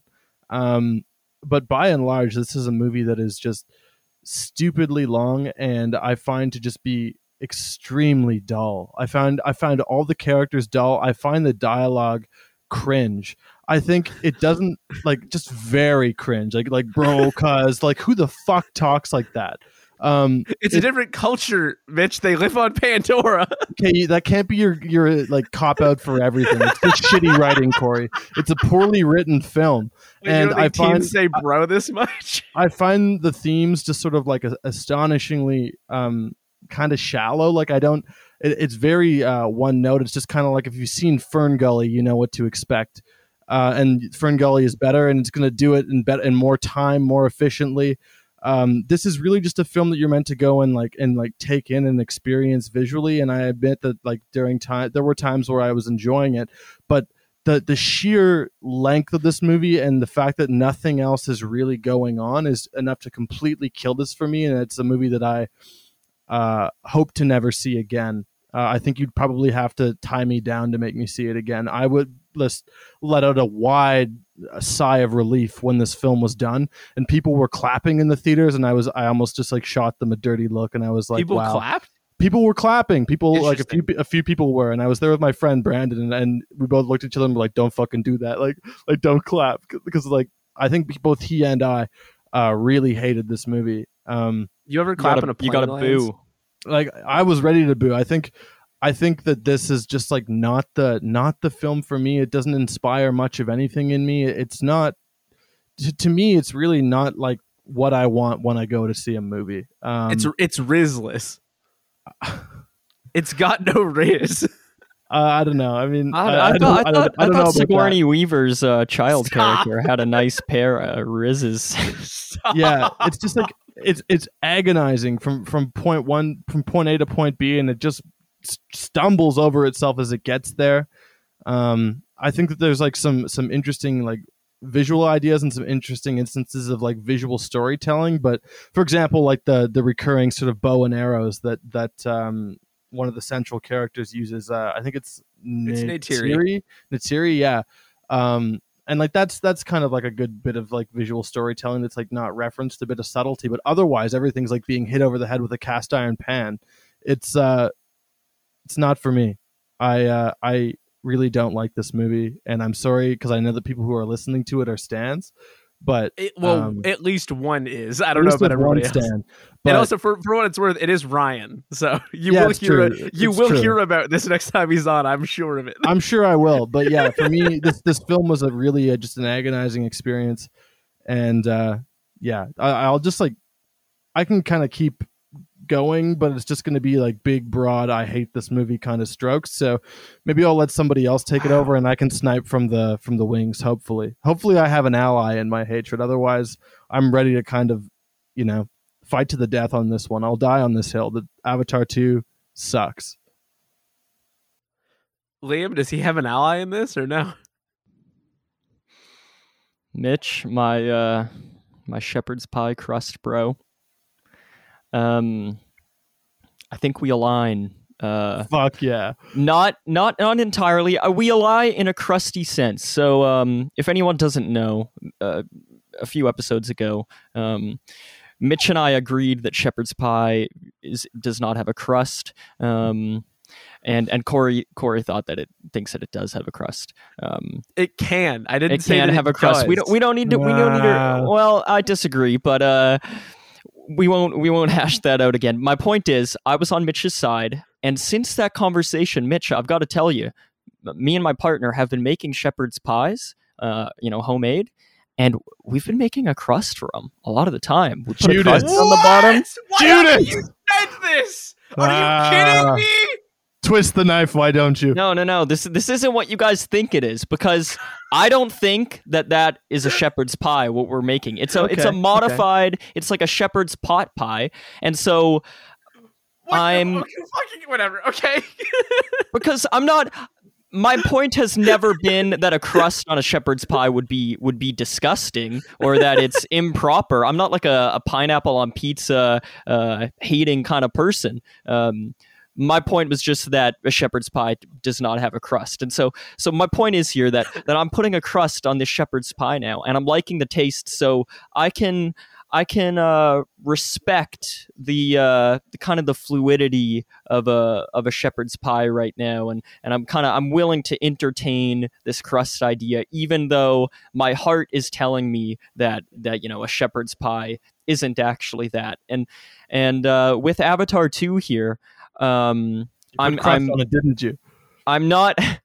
I'm just. I agree with you that that this movie does not. I've totally lost this analogy, but this movie does not need a crust, perhaps, or that. I'm abandoning this. No, I love you. Please keep trying. I think it has too much crust and it needs to be cut away. Okay, fair enough. And my opinion is that this movie did have too much crust. I was okay with the crust as I was watching it, but ideally, I wouldn't want it to have that much crust. And so I agree with basically all your criticisms of the movie, Mitch. I think that the characterization is really flat, surprisingly corny. I think that the movie both feels... I actually didn't think it felt too much of its length. At the same time, it upsets me that they didn't do, to me, as much with the length as I wish they did. Like I feel like that there should have been a lot more world exploring and character exploring, more importantly, in this movie. And I don't think that's in there. Now, the spectacle of it all, the way it looked, I saw this movie in IMAX with a stable frame rate. It wasn't the kind that has a varying frame rate.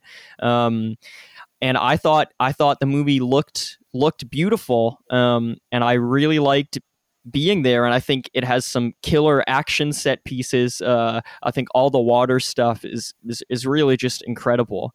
And so for me, that justified watching it. And so I'm not as hard on the movie as you in terms of reflecting on my experience.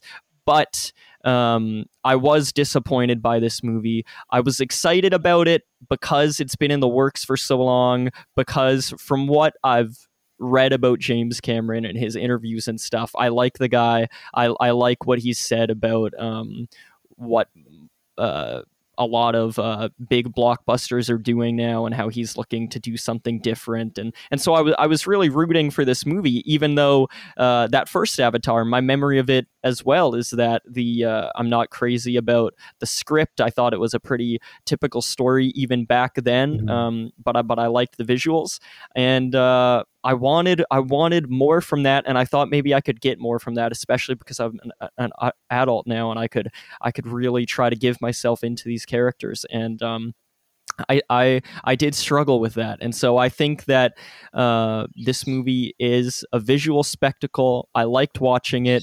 I would watch it again in theaters. I'm particularly interested to see the varying frame rate thing, just because I've heard now such different opinions about it. People who hate it and people who love it, and I just kind of want to see what that's like, and I guess see the way James Cameron intended it. So there's a small chance way of the water. Yeah. So there's a small chance I might go back and see it specifically for that, and specifically because it's probably going to be a while before this movie is in theaters again. But we're going to get another one in a couple of years. So if I live that long, I guess I don't need to rush out. And full disclosure, I'll cap it off with this. I get really cozy in movie theaters. This was a long movie, though I actually don't think the length had anything to do with it. I drifted off a few times. I had a little bit of naps. So I missed some stuff, definitely. And so I think I owe it to the movie at least to see it again, or to, anyone listening, you can totally take my thoughts on the movie story with a grain of salt, because I did miss some of it. But my overwhelming feeling is that I'm disappointed by the story, and I could say for certain that after they got to the water, about an hour in, from there I was awake, and I was paying attention, and I got my sleep out. I was well rested, and the movie still didn't turn around for me. I didn't feel the emotions that I wanted to feel. I thought that the familial theme that the movie has is it just didn't connect with me. I mean, I don't have kids. Maybe that would help, but I did feel it was weak. I thought it was stuff that I've seen before. I thought it was really, really cheesy. And I guess I just wanted more from a movie that has taken this long. I totally see where the money is gone, and I see where the time is gone, because CG takes so long to work with, and I think all of that is on screen. But I think the movie actually rests on its laurels a bit, in terms of just letting the visuals take it away. And so my takeaway from this movie is that I am glad I saw it. I'm glad I tried that crust, and I'm not opposed to trying it with crust in the future. But I still stand by the fact that it is not. If a shepherd's pie without crust is like a perfect, objectively great movie, I don't think this movie is that, and it also didn't fulfill me personally the way I wanted it to. Corey. Yeah. I had a thing I wanted to say in response to Liam before I started, and I can't remember what it was. I feel like I've forgotten what it was. So if that comes back to me, I will interject with it. I'll say my whole spiel again, and you can chime in. See if it works. So Mitch, my crust bro. Okay. So I think that we've all come down a little differently on this movie. I am not here to be exactly on Mitch's side.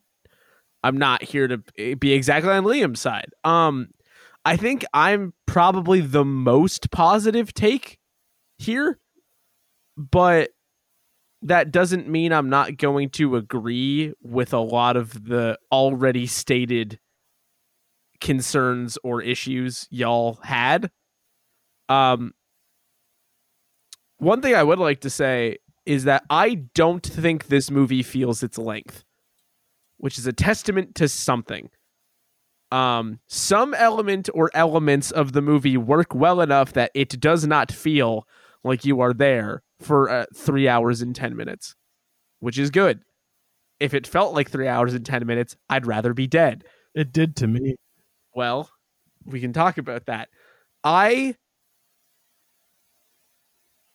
think that while I agree that the story in particular, let's hone in on that first. It is simple as simple gets. It is very straightforward. It's rudimentary. It's elementary, even. Like, it's very bland what it is. You know, it's not the same. It's pretty much the same. It's not the same. Space colonizers. The same as the first movie, you mean? I'd say it's very similar. It's not the same, though. I think maybe not beat for beat, but I think it pretty much crosses the same boxes, right? Like it explores the same themes, and I don't think it goes to anywhere further or anywhere more unique. It checks the same boxes. It's the same story essentially. I don't think so. I just don't think that's true. Okay, because there's like piles of, and like, look, maybe we're gonna get into a semantic argument here, but it's like there's whole other characters going on entire character arcs that just didn't exist. What did they do? What did these characters do, or how do they grow? No, like and no great. That's patently false. Okay, you can't say that there isn't a character in this movie that experiences growth. No, I mean they do, of course, but I mean it's these characters are so they're shells. They're like it's like a husk of a potato that you've pulled all the meat out of, and they grow, sure, but it's a completely, I think, just sort of like tried and trite way of writing your characters. They don't really do that much. Their interactions with each other don't really mean that much. And these themes of family and sort of like protecting your what you've got, it's the exact same themes as before. I mean, I think it is worth considering, and I don't want to boil this down entirely to a narrative decision that was made for logistical reasons, because I don't think that's true. But this is a movie that has to play well everywhere. True. How complicated was it going to be? I noticed that. I'm genuinely asking, like, if you're going into this movie and the baseline is, I am going to be visually wowed, and also this needs to make $3 billion. What were you expecting? Well, and I don't want to give the movie a free pass, and I'm not going to, but that's a genuine question.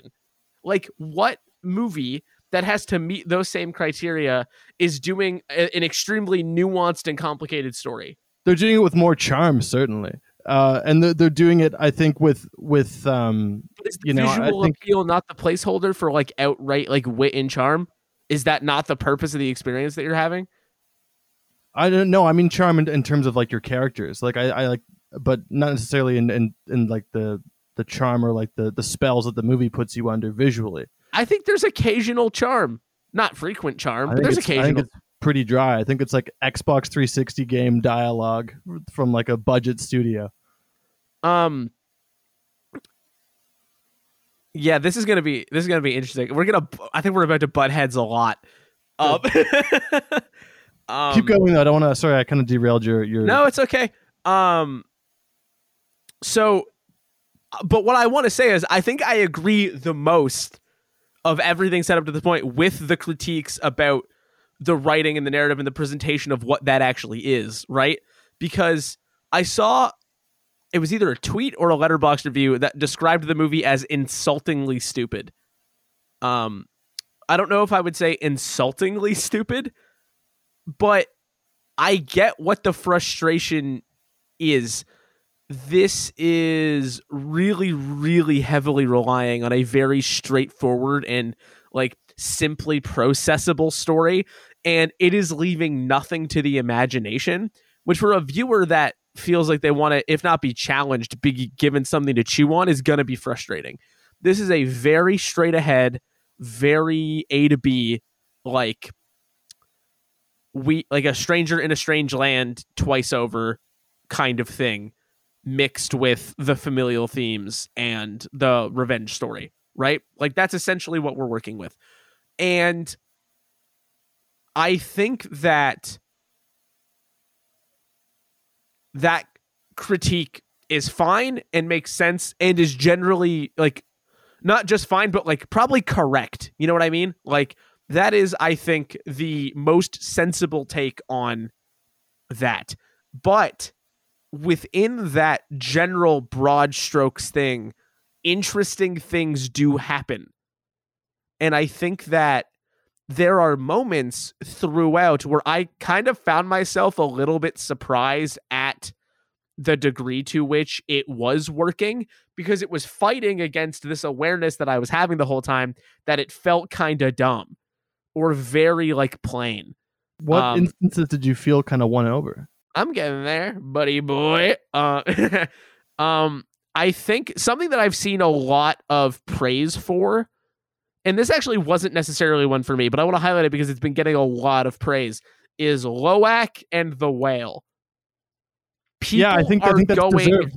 Fucking crazy for that. The Whale's great. And I get it. I think it's a very inspired choice to make the whale like, I know it's not a whale. I think the word is Tulkun. We're going to be saying whale. I'm sorry. Just get over it.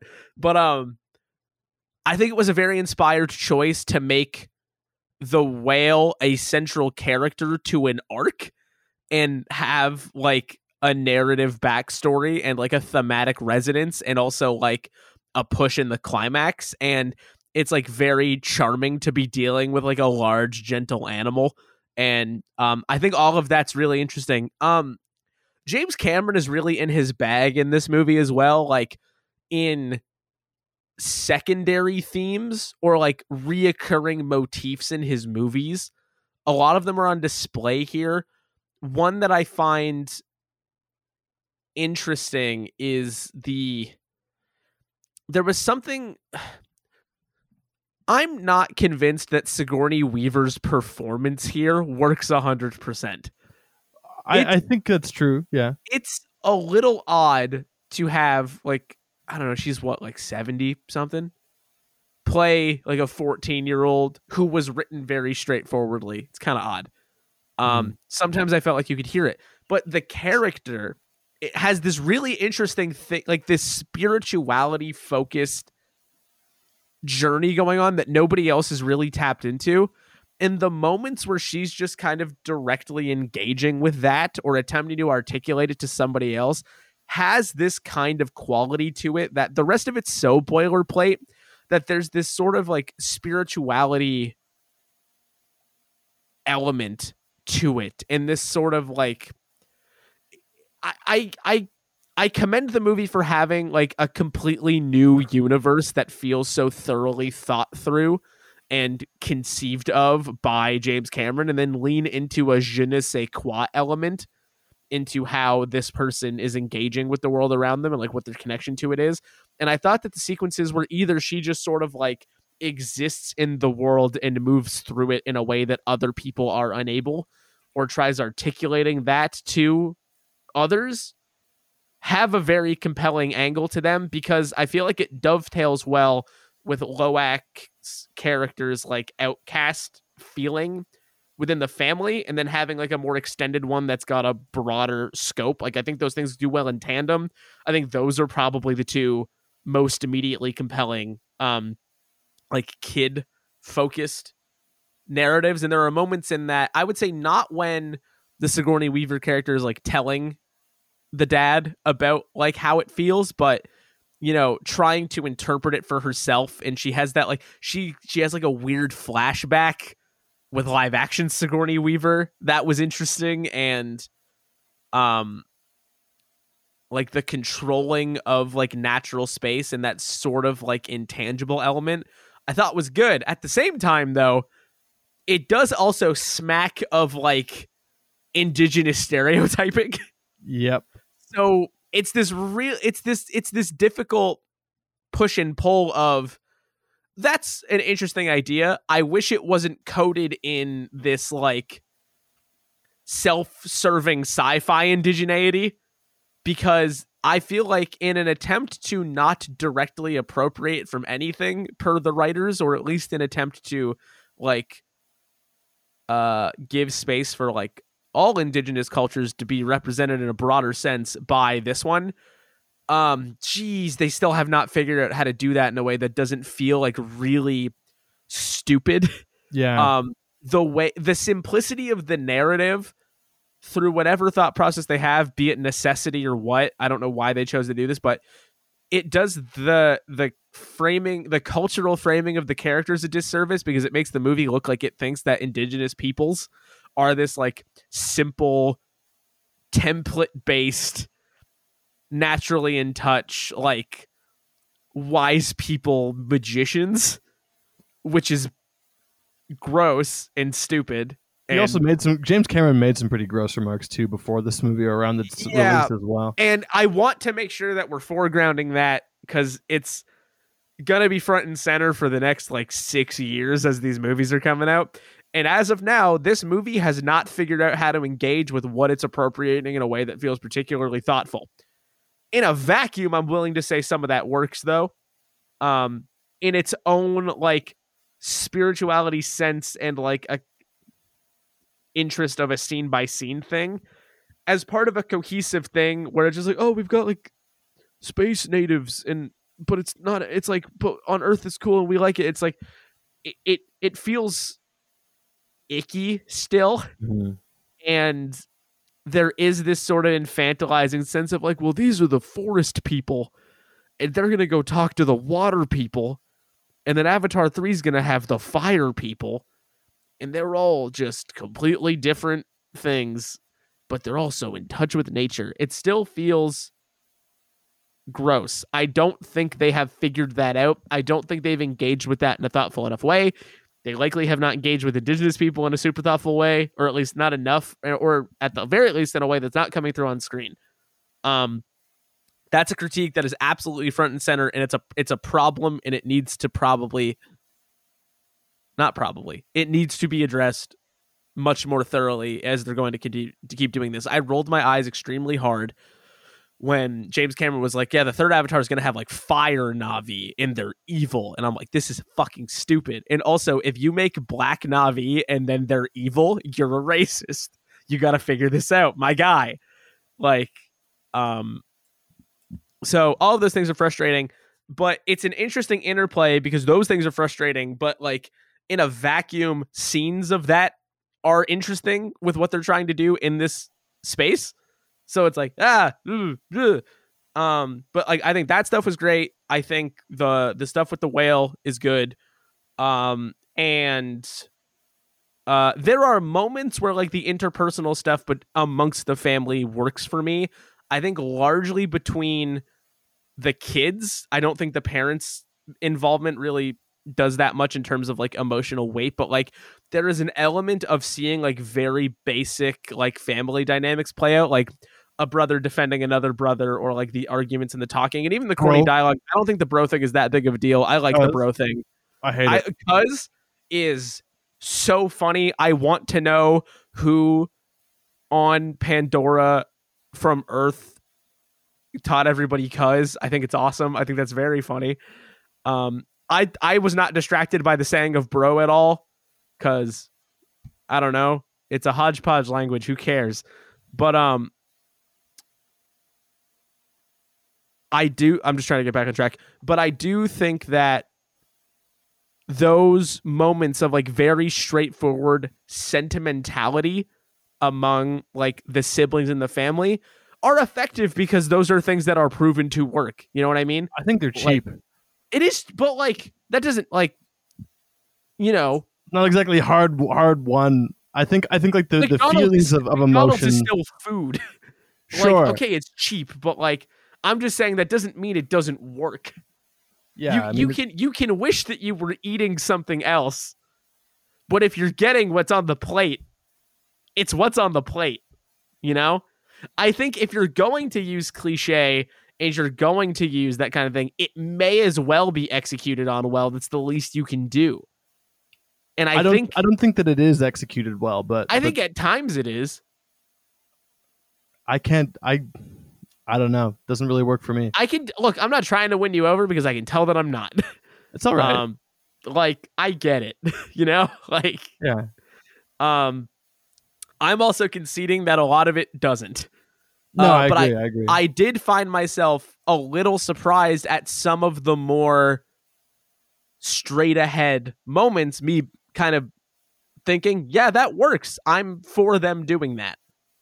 I wish it were less insipid because, again, it does struggle to not just sometimes feel like outright stupid or like very one-dimensional. Kate Winslet's character, oh my God. Like just like I think that's the worst example of some of the more pandering stuff because it's like, oh, she's like the warrior mom, but also she's pregnant. Isn't that cool? And also she's a healer with like nature stuff like indigenous people have. Get it? And I'm just like, man, I don't know about that. So like a lot of it doesn't work, but some of it does. That was a long ramble about that. So the other thing that I want to say is this movie looks fucking incredible. Oh my God. Like, if you're going to see this movie, like, don't even bother seeing it at home.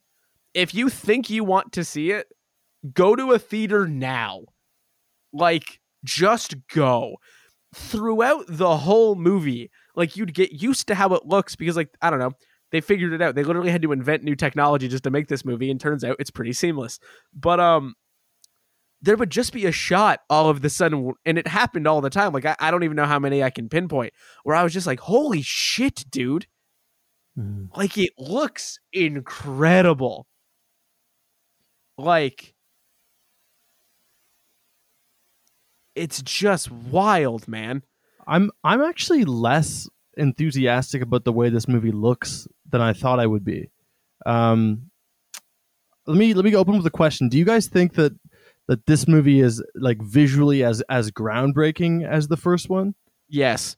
You think so? Yes. I don't think that it looks really markedly much better than like other blockbusters out in the market. I think it looks really good. You have never seen water that looks like that was made by the water computer. is stunning, Ever. right? And I think a lot of those scenes do have like a great sort of mystique about them. I mean, it's worth noting James Cameron is an oceanographer and an ocean explorer, and he holds like and one a of the visual artist before he was a director. So yeah, and like he holds a world record for like I think the deepest dive of like 10,000 meters, almost Trench, 11, baby. yeah, almost 11,000 meters.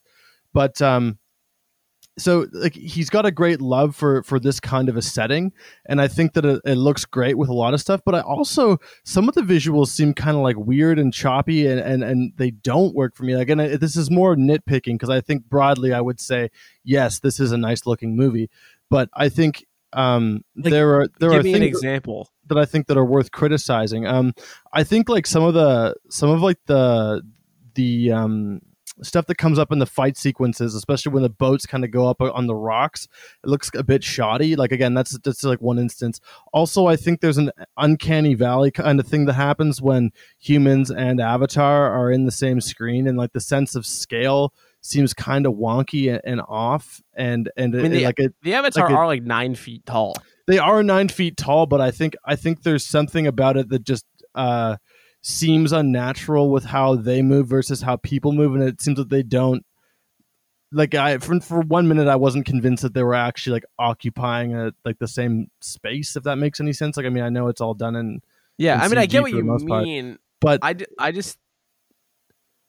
would agree that like the weakest possible moments, I think like the weakest visual moment I can think of is there's a shot of like Edie Falco and the Miles Quaritch Avatar like on a bridge somewhere, and it looks a little whack. Yeah, there's like a few things here and there that are wonky. That's relative to the rest of the movie looking like nigh perfect. Like, and I also think that the real achievement is not the interfacing with a live action person. Mm-hmm. It's how seamless yet photorealistic the entirety of the digitally created space is. Yeah, I feel like now as time has progressed more often, I feel like that like video games are getting better too. There's feel not like a video game that looks like this though. There just isn't. Well, I feel like Horizon Forbidden West, the aesthetics of this reminds me a lot. Look like that. It's not quite this good, Corey. I'm not arguing that. But, right, but like, but all I'm saying is that the impact and the visuals of this movie don't necessarily feel as groundbreaking because like more things have happened. Since then, 2009, this Avatar was like incredible, and I think now just blockbusters have progressed, and so many other forms of technology have progressed that this one, while impressive, didn't like blow my fucking mind like I wanted it to. I think there are sequences that stunned me, but I'm also not really that partial to 3D either. So this is the best looking 3D movie they've made since Avatar, because 3D usually sucks.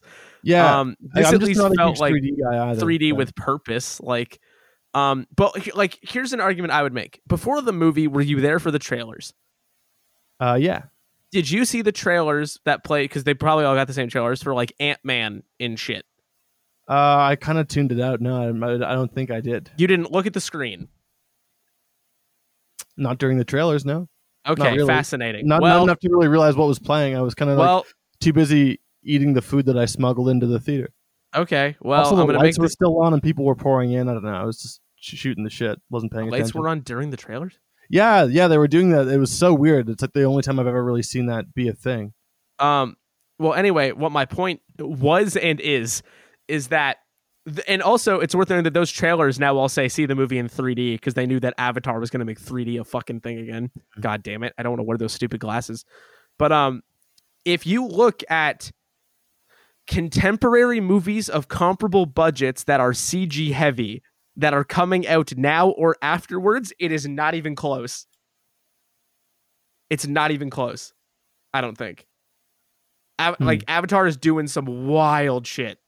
To my eye, it doesn't really it seems innovative for sure, and it definitely like very strong. Some of the best I think on the market, but like it didn't like knock my socks off. Yeah, I think if you looked at it back to back, you might feel slightly differently.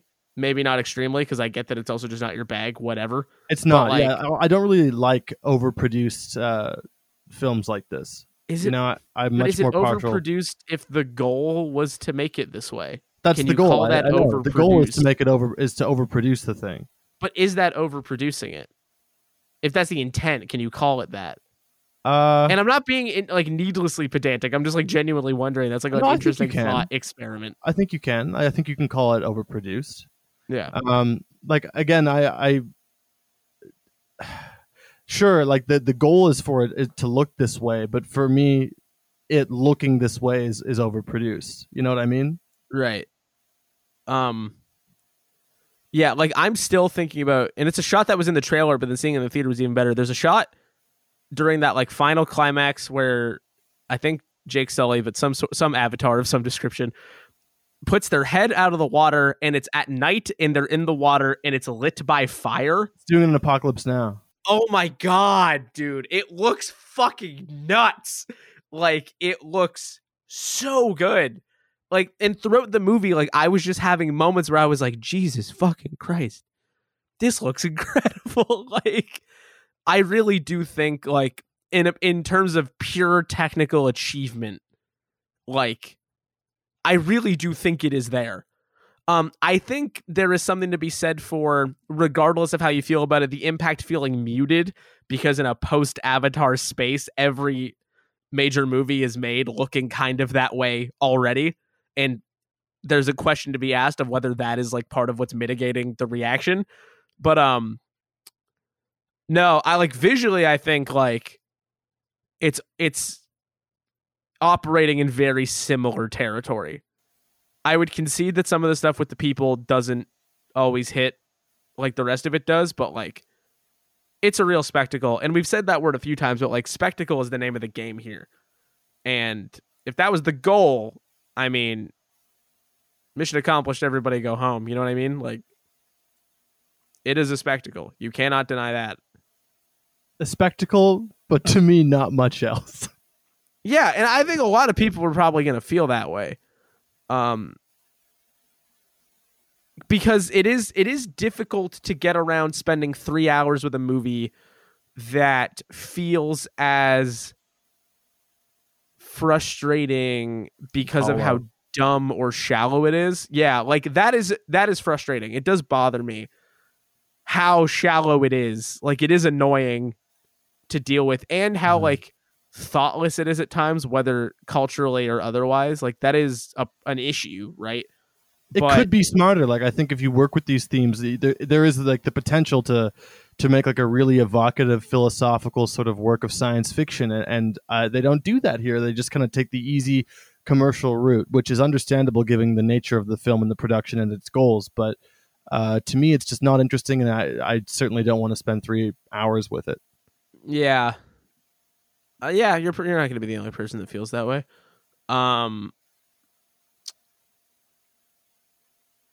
I will also say, because I try to remark upon this when possible, musically, I don't remember a single thing about this movie. And I know the music's probably not really the point, but I do not recall the music here. The sound is great. I mean, seeing it in IMAX is really... It's the only way to see it. I feel very strongly about this. If you're going to bother seeing this movie, again, if you're not seeing it in IMAX, why are you going? I think you should watch it on your smartphone, actually. Like, it would probably look pretty good on a smartphone still. As good as it can. Turn around, Corey. James Cameron is there, and he's about to punch you in the throat. He's got a knife. He's got a bow and arrow given to him by his dead dad. Just like in Neytiri from Avatar. And also, while we're still talking about story stuff, sort of circumstantially, I just want to reiterate, I think it's fine that everybody says bro. I like that everybody says bro. I think it's funny. I think it's a funny, because what it tells me is that in this world, like, that is a word they picked up from like the people around them, and I think that that's funny. I think that they grew up around people that say bro a lot. And I think that that's hilarious. Well, but aren't they not even speaking English? Like, doesn't Jake says at the beginning that he knows Na'vi so well that it just sounds like English to him? And isn't that the shortcut for why we're hearing English? So that they must be saying a different word, and he just is translating it to bro. Well, then there's two possible things here. One, there's some English and some of the bro came from that. Or two, it is just a translation choice, in which case I think it's even more fine, because, like, I don't know, they don't need to talk like Earth teenagers. They're from Pandora. Like, whatever. I enjoy the teen speak. I think it's fun. I was entertained by the teen speak. I'm pretty sure Spider talks about like somebody's mom being hot or something. That's hilarious. Like, just weird shit to have in this movie. How do we feel about, if not like the writing? Because I think we've kind of established that as a collective, we assess it as like too shallow, likely offensive, at least by way of not feeling like it paid enough care with regard to like certain cultures, and at other times just kind of dumb. But how do we feel about like how it's being performed and delivered by these people? I thought it ranged from good to bad, and I don't think it really the ceiling is probably like Zoe Saldana's performance when her son dies and she's just screaming. Though I wish that she had more to do in this movie. I think they kind of she's got shit all. I think they go to that well too often, and she just does some screaming, and so I actually think that sort of undercuts the moment, because it's not that different than other stuff we see her do. And then, you know, I think there's good, believable acting from most of the other people. In fact, I really liked Sigourney Weaver's teen character. I'm a dumbass. I didn't even know that it was her playing a younger version. I didn't recognize her. And so I think that's really cool that she felt like a different character to me. I thought whoever that was in my head, I thought she was so charming and cool, and I liked that. I think, but I don't think there's any of the characters are really given the opportunity to be more than simply believable. I don't think any of it feels extraordinary, and I think it goes to the other end of the spectrum of being bad. Unfortunately, with the character of Spider, I did not buy that actor at all. I really like his look. God, I totally buy Spider. I think Spider's hilarious. I think the look had the riz, and I like that. I like that James Cameron cast someone who seems to be an unknown. It kind of reminds me of like the girl from Aliens, where he just cast someone and gave him a shot. But I did not buy the actor at all. And I also don't think he's given all that much to do. I mean, I think that there are a lot of scenes where it kind of felt to me like they gave him sort of like improv direction, where like they gave him a vibe, but they didn't give him like words to say. It's like he had direction, but he didn't actually have lines in some scenes, and he just had to kill time. So there are a lot of scenes where he's saying like, "Come on, let's go, hurry up," or come on, don't the scene where Stephen Lang's character takes a hostage and then Spider runs in, like it just felt like he was killing time. And I also just don't think like his delivery was good. I think it's totally possible that I could be impressed by this actor in other movies, because I think that he does have an interesting way about him, but I thought he was he's got white guy dreads. What's not to love? Yeah. So yeah, I was I don't know if I'd say underwhelmed by the performances. I don't know what I was expecting, but I think what I'm learning from this movie is that either I was expecting too much, or the movie is just even if it did the best it could, maybe that would be not what I wanted, because like you made a good point, Corey, that this movie has to appeal to the whole world, and I really felt that. I felt like some of these lines and some of the way things are communicated just felt like it needs to be so that it can easily be translated, and so there's just like it doesn't allow itself to have a whole lot of thematic depth. It's like the themes are just scratched upon, and I respect that some of these themes are in it. I think I align with a lot of James Cameron's views, so I like that it's in there. But I would prefer to see a movie that goes deeper, and I wish that this movie could go deeper or would go deeper. In basically all senses, I guess, except for how deep underwater it goes. Yeah. It goes pretty deep underwater. What did you think of the performances, Corey? Yeah, I think the adult performances are universally serviceable. I don't know if I was blown away by any individual one in particular. I think some of the Stephen Lang is now in an Avatar stuff early on was pretty good, but I think the most engaging performances here are from the kids, actually, which I think is a testament to them, and also the casting department. I am a Spider defender, aside from the fact that thinking Spider is hilarious. I just think that unique way about him that you're describing is just something that I think worked. I was saying that I was going back and forth on Sigourney Weaver. I think overall I'm positive on it, but there were just moments where, and I don't know if it was like a writing choice that was making me react a certain way, or if it was a performance choice, but where it didn't totally feel like a young person. Maybe that was just context. Like you said, like if I just came into the movie and didn't know it was Sigourney Weaver, maybe I wouldn't care. Right.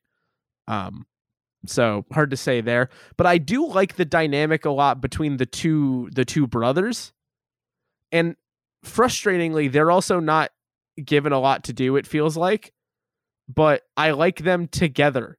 I think that it feels like an actual bond between two people for the most part. So that was good. I also do want to say I don't want to be too cynical in my assumption of how many narrative choices may or may not have been made just so it was easily translatable to other regions, but it's hard to not think like that this wasn't made knowing it was going to be expected to have like a universally applicable appeal and also need to make billions of dollars. So, maybe it's insulting to the audience to assume that that means you have to simplify it. Maybe it's just true, who's to say? But yeah, I think overall I liked it. Yeah, I really like the way that, this is going to sound silly, but the way that Loak plays off of the whale. And I know that sounds silly because he's acting against an animated whale, but I feel like when he just gets like a moment to really engage with that, I feel like those are effective in large part because he's doing a good job. Also, the youngest actor for Took, I think, is doing a good job at feeling like a kid and not in a way that feels like extremely contrived or annoying. So, I mean, I'm willing to give, like generally kudos all around for those. If some of them are fairly limited or a little bit boring, because they're not given a lot to do, I don't think that was the fault of anybody's execution or anything like that. What did you think about the performances, Mitch? I was unable to connect with any of them. None of them really hit with me in a way that I wanted them to, and I think that is in part the limitations of the writing, or the kind of writing that we're dealing with. And Corey's like Corey said the bonds feel like real, and to me they didn't. They just felt like whatever bond there was built up by a series of sort of contrivances in the writing. And I find it difficult as well to kind of like be wowed by such like a heavily like digitized medium. It feels almost more like it's like how you would appraise the acting in say like a cartoon or something. The performances, there's something that just doesn't quite click there, and I think it's I think partially cosmetic. But yeah, no, I didn't really like any of them. None of them stood out as being like, wow, that was a great performance. It's just like that was a performance, kind of tripping through some poorly written lines. And for me, it didn't work. I didn't care about any of the characters. None of the performances were able to make me care about the characters or the bond. If they were all to die on that, what is it called? A chronoplan? Whatever that sort of thing is. That What the fuck did you say? It's the Soviets invented them. It's a boat that hovers above water on sort of like that's driven by propellers. That big sort of ship that they're cruising around on. Right. I think it's called an chronoplan. Yeah, that's what they're called. Okay. So in this universe, do we think the Soviet Union is back? I don't know, but the Soviets did put like a shit ton of money into chronoplans, and they were a kind of a failure because they don't perform well on rough seas at all. But they needed to wait until 2166. Yeah, they were originally kind of devised because they could fly really quickly under radar. Anyway, yeah, all the performances just don't really work for me, and that's too bad because I feel like some solid sort of performances done with like a bit more charm, a bit more, and a better writing too could have made me really care about these people, but instead everything sort of feels very one dimensional, and the characters and their bonds are not really hard earned. They're just kind of given to you on a plate. I don't know. It's just very, very straightforward, and I was really bored with the characters and the performances. Edie Falco, I think, did a good job, but she wasn't around. She's in it for like 30 seconds. Yeah, but I liked her. But otherwise, I like Spider's I like that performance her mech has a mug, and she's drinking with the mech arm instead of her own arm. I think that's very funny. Yeah, and I think that she's also, her character is kind of interesting in the banality of kind of evil, especially in relation to colonialism and sort of this kind of like paper pushing kind of like an evil that I think is interesting, and I wish had been explored more. Yeah, I just didn't really enjoy any of the performances. I know you're like, Spider was kind of fun. I feel like the character though, and his motivations and how he relates to other characters, particularly his blue dad. Well, it's not his dad. It's the memories and personality of his dad. This is an important point. Yeah, yeah. I don't know. It's just had me rolling my eyes a lot, and so did the camaraderie with the brothers and like the younger sea people with how they related. I don't know. The younger what?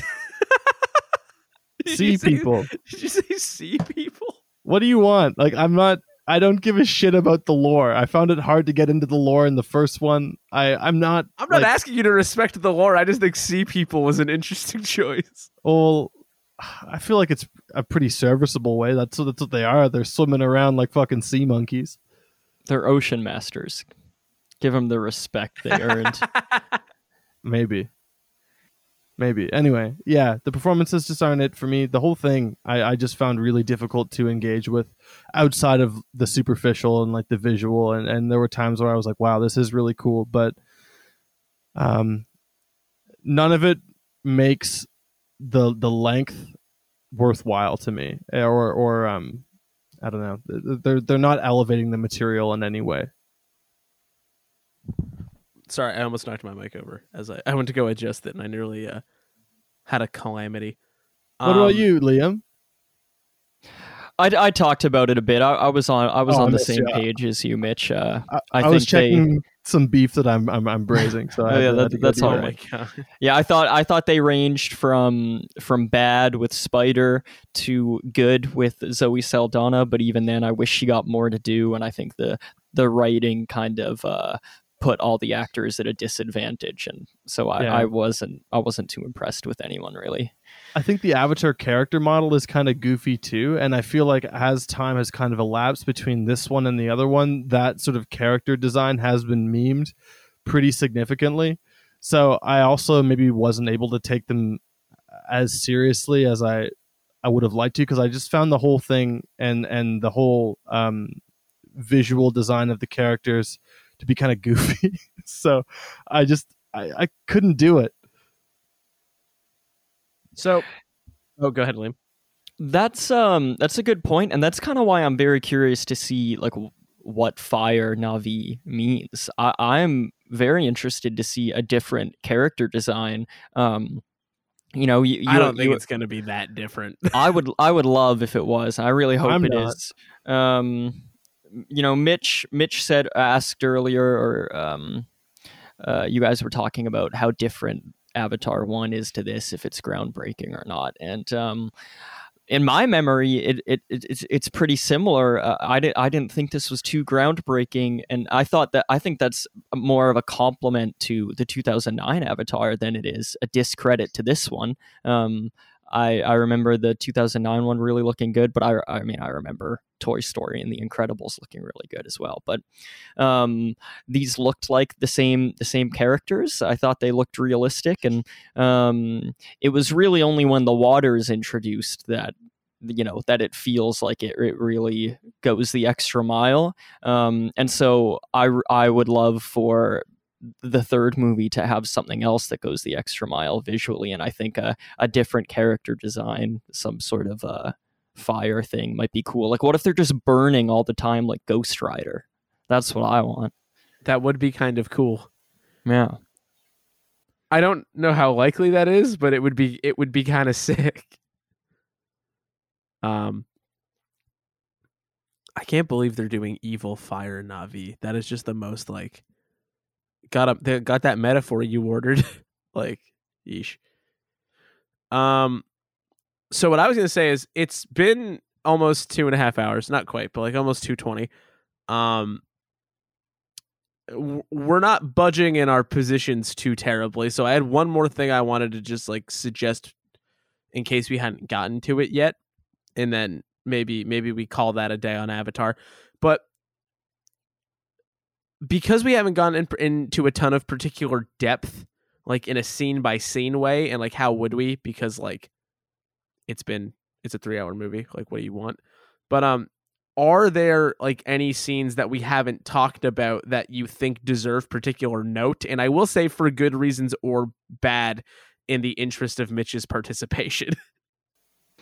I mean, I think it's pretty remarkable that this movie has I don't know, what felt like a 40-minute action scene to basically close out the movie, and that's, you know, all the boat fighting and people getting speared and having to go from one boat to another, and then culminating in the James Cameron classic of water rising and the characters have to get away. I think that whole scene has a lot of really cool visuals in it. I wish that I felt the gravity of it more.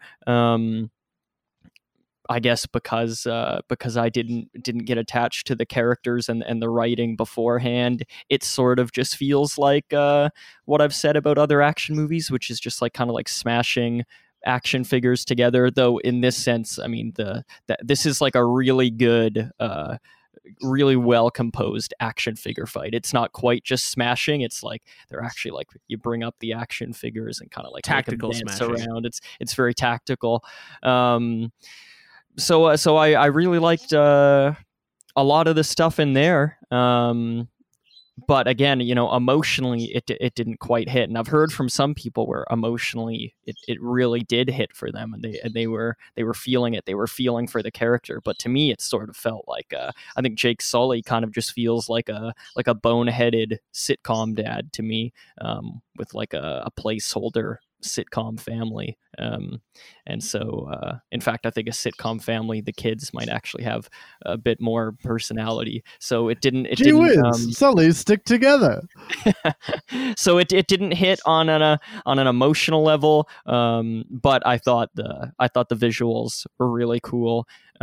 Even though I thought the actual writing of it was pretty standard, you know, that he's got to talk his son up as the water is rising, and you know, I feel like it's stuff that I've seen before, and you know, maybe James Cameron knows that, but I was also expecting, I think, a bit more of a subversion in the writing, and I didn't get it. Maybe that's on me. I've kind of already talked about the scenes that I like. To talk about the scenes that I don't like would take a long time. Yeah, you don't have to just like feel obligated to like a dunk parade if you like. Yeah, like it's again. I like I like the scenes with the whale. The whale is great.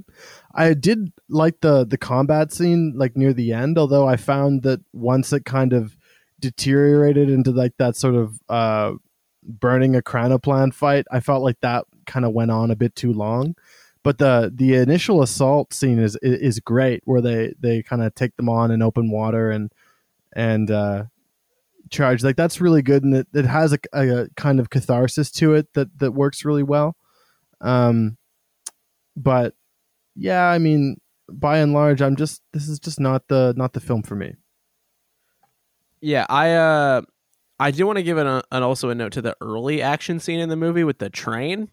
That was fun.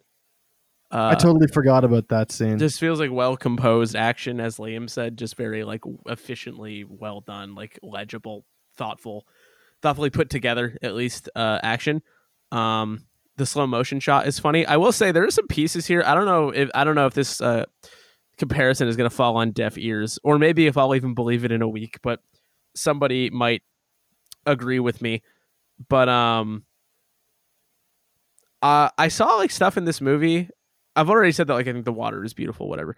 But I saw some stuff in this movie that makes me think that maybe James Cameron should be involved in the Mobile Suit Gundam movie that they're making. And the reason that I say that is because one, that motherfucker knows how to shoot a mech doing stuff. 2, they've got the technical wherewithal to really make some robotic stuff look real nice. And there's that, as mentioned, like this spirituality and like mysticism thread running through it that exists in Gundam as well, that I'm just like, just chuck this dude with some robots in space and let him make a Gundam movie. I would be fascinated at the outcome. Put some of that maternal rage thing he's got going on in there, even though that's not really already present. Just let him fucking jump around in there. They're fairly straightforward in terms of the stakes. Fuck it. Let's see what happens. If we're making a Western Gundam movie, maybe let James Cameron do it. That's all I'm saying. And some of the action in this movie kind of made me think that further. Again, I don't know if either of you care about that, but I just wanted to voice that because maybe somebody will agree with me or they'll say I'm stupid. So whatever. There it is. Are we okay with making that our final point on Avatar Davatime? The second Avatime? Yeah. I'll just say, because I keep forgetting to say it whenever we bring up the water and stuff, and Mitch has mentioned the whales a few times. You know, I've said the water is awesome when it gets there, but specifically, I guess my thing that I want to see another one in the third, like another thing that gives me this feeling, and maybe Fire Na'vi could be it, is literally the design and the look and the animation on the whale looked so realistic and carried such emotion. Like it was, you know, they say the eyes are the window to the soul, and just looking at that whale, like it literally like made me want to cry. I thought that was such a beautiful visual, and I loved that whole part of the movie. So call this, I wish this movie was Avatar: The Way of the Whale, and it just had more whale in it, though there's a good amount of whale, but there's a lot of whale, but the whale stuff's good. I'm pro whale stuff. I'm also pro crab-shaped robot. I'm pro a lot of silly things in this movie. The Crowbot, if you will. I do like the way that a lot of the humans' vehicles look. Like the mechs are cool. I think those like sort of torpedo-like submarines are dope. Like those mini subs. Yeah, those are weird. Like they don't seem like sensible in that you got two people lying down, like lying astern. I don't know if that's a great idea, but they look cool. I mean, submarines like that have been used historically. I mean, but like just very small submersibles like that. But I mean, I think, yeah, like they look really cool, and I like the shot of the interior, especially when the glass breaks and the water rushes in. That's a great effect in 3D. Yeah. Oh man, the water. Look, if you're gonna call a movie The Way of Water, the water better look like the water in this movie. That's all I'm saying. Yeah, you set the bar for water. Waterworld, eat your heart out. How's he gonna do with fire now? The faith of fire or whatever. I know, and like water is his thing. Maybe he doesn't know as much about fire. So no, the fire in this movie looks pretty good. Like that's true. That one sequence where like the fire is just ripping through the forest, like this blazing inferno. It looks pretty good. All the animals are running. It looks pretty good. Oh, Jim, bro. You did it, buddy. You made another Avatar. So this is gonna sound like a cop out, but it isn't. I feel like I kind of influenced this pick a bit last week. So, and I didn't have a movie that I was like dying to get to coming up. So I would like to open the floor for recommendations for stuff that maybe we should get to next week, because I did kind of lean on the Avatar-ness of this pick somewhat. Yeah, and the fact that Mitch didn't like it is doubly painful. Yeah, so I'm open to hearing these things out. Go ahead, Mitch, if you got any ideas. Oh, geez. Because I got Matilda in there, but you're the one who got usurped. I wasn't expecting this. An olive branch. Yeah, fuck. I wasn't expecting this olive branch. The one time I know it's my pick, and I'm.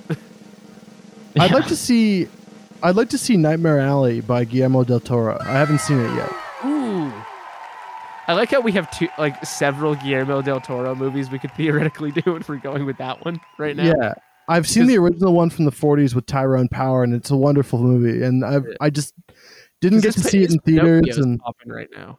So I really love the original. So I love Guillermo del Toro. So again, we could also do Pinocchio, but I'm more leaning towards Nightmare Alley. Pinocchio, but with Nazis. Yeah. Well, it is part of his trilogy, like his Pan's Labyrinth, Devil's Backbone, sort of confronting fascism trilogy. Yeah. The Spanish, they enjoy confronting fascism. Sometimes. Other times they enjoy being fascist. It's a very important distinction to make.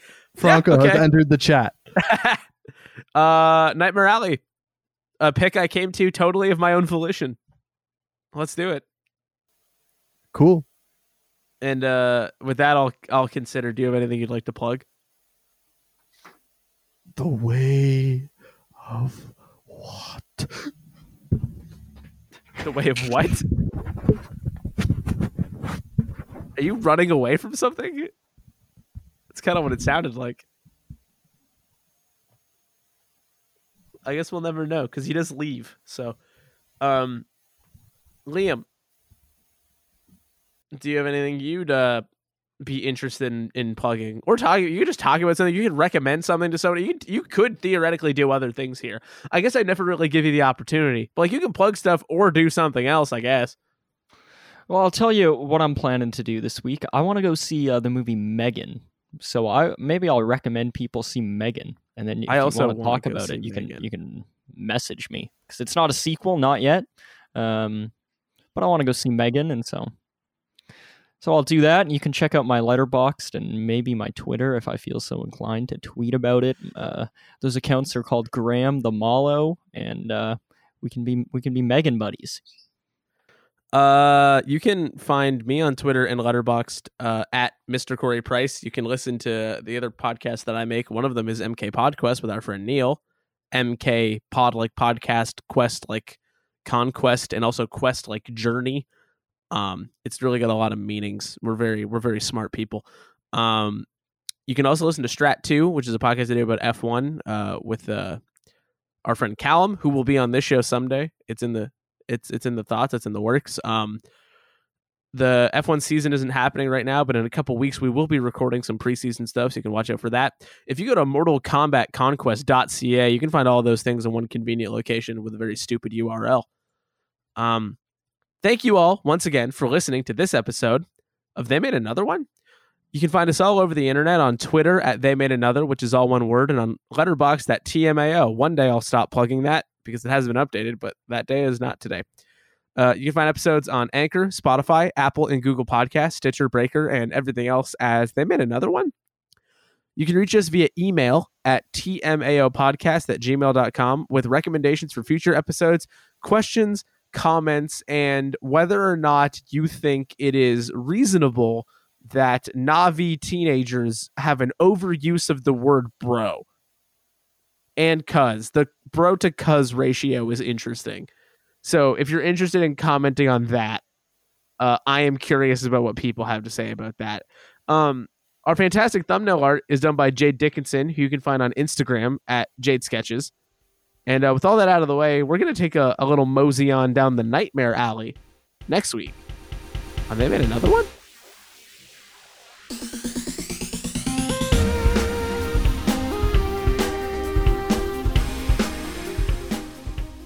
$8 million.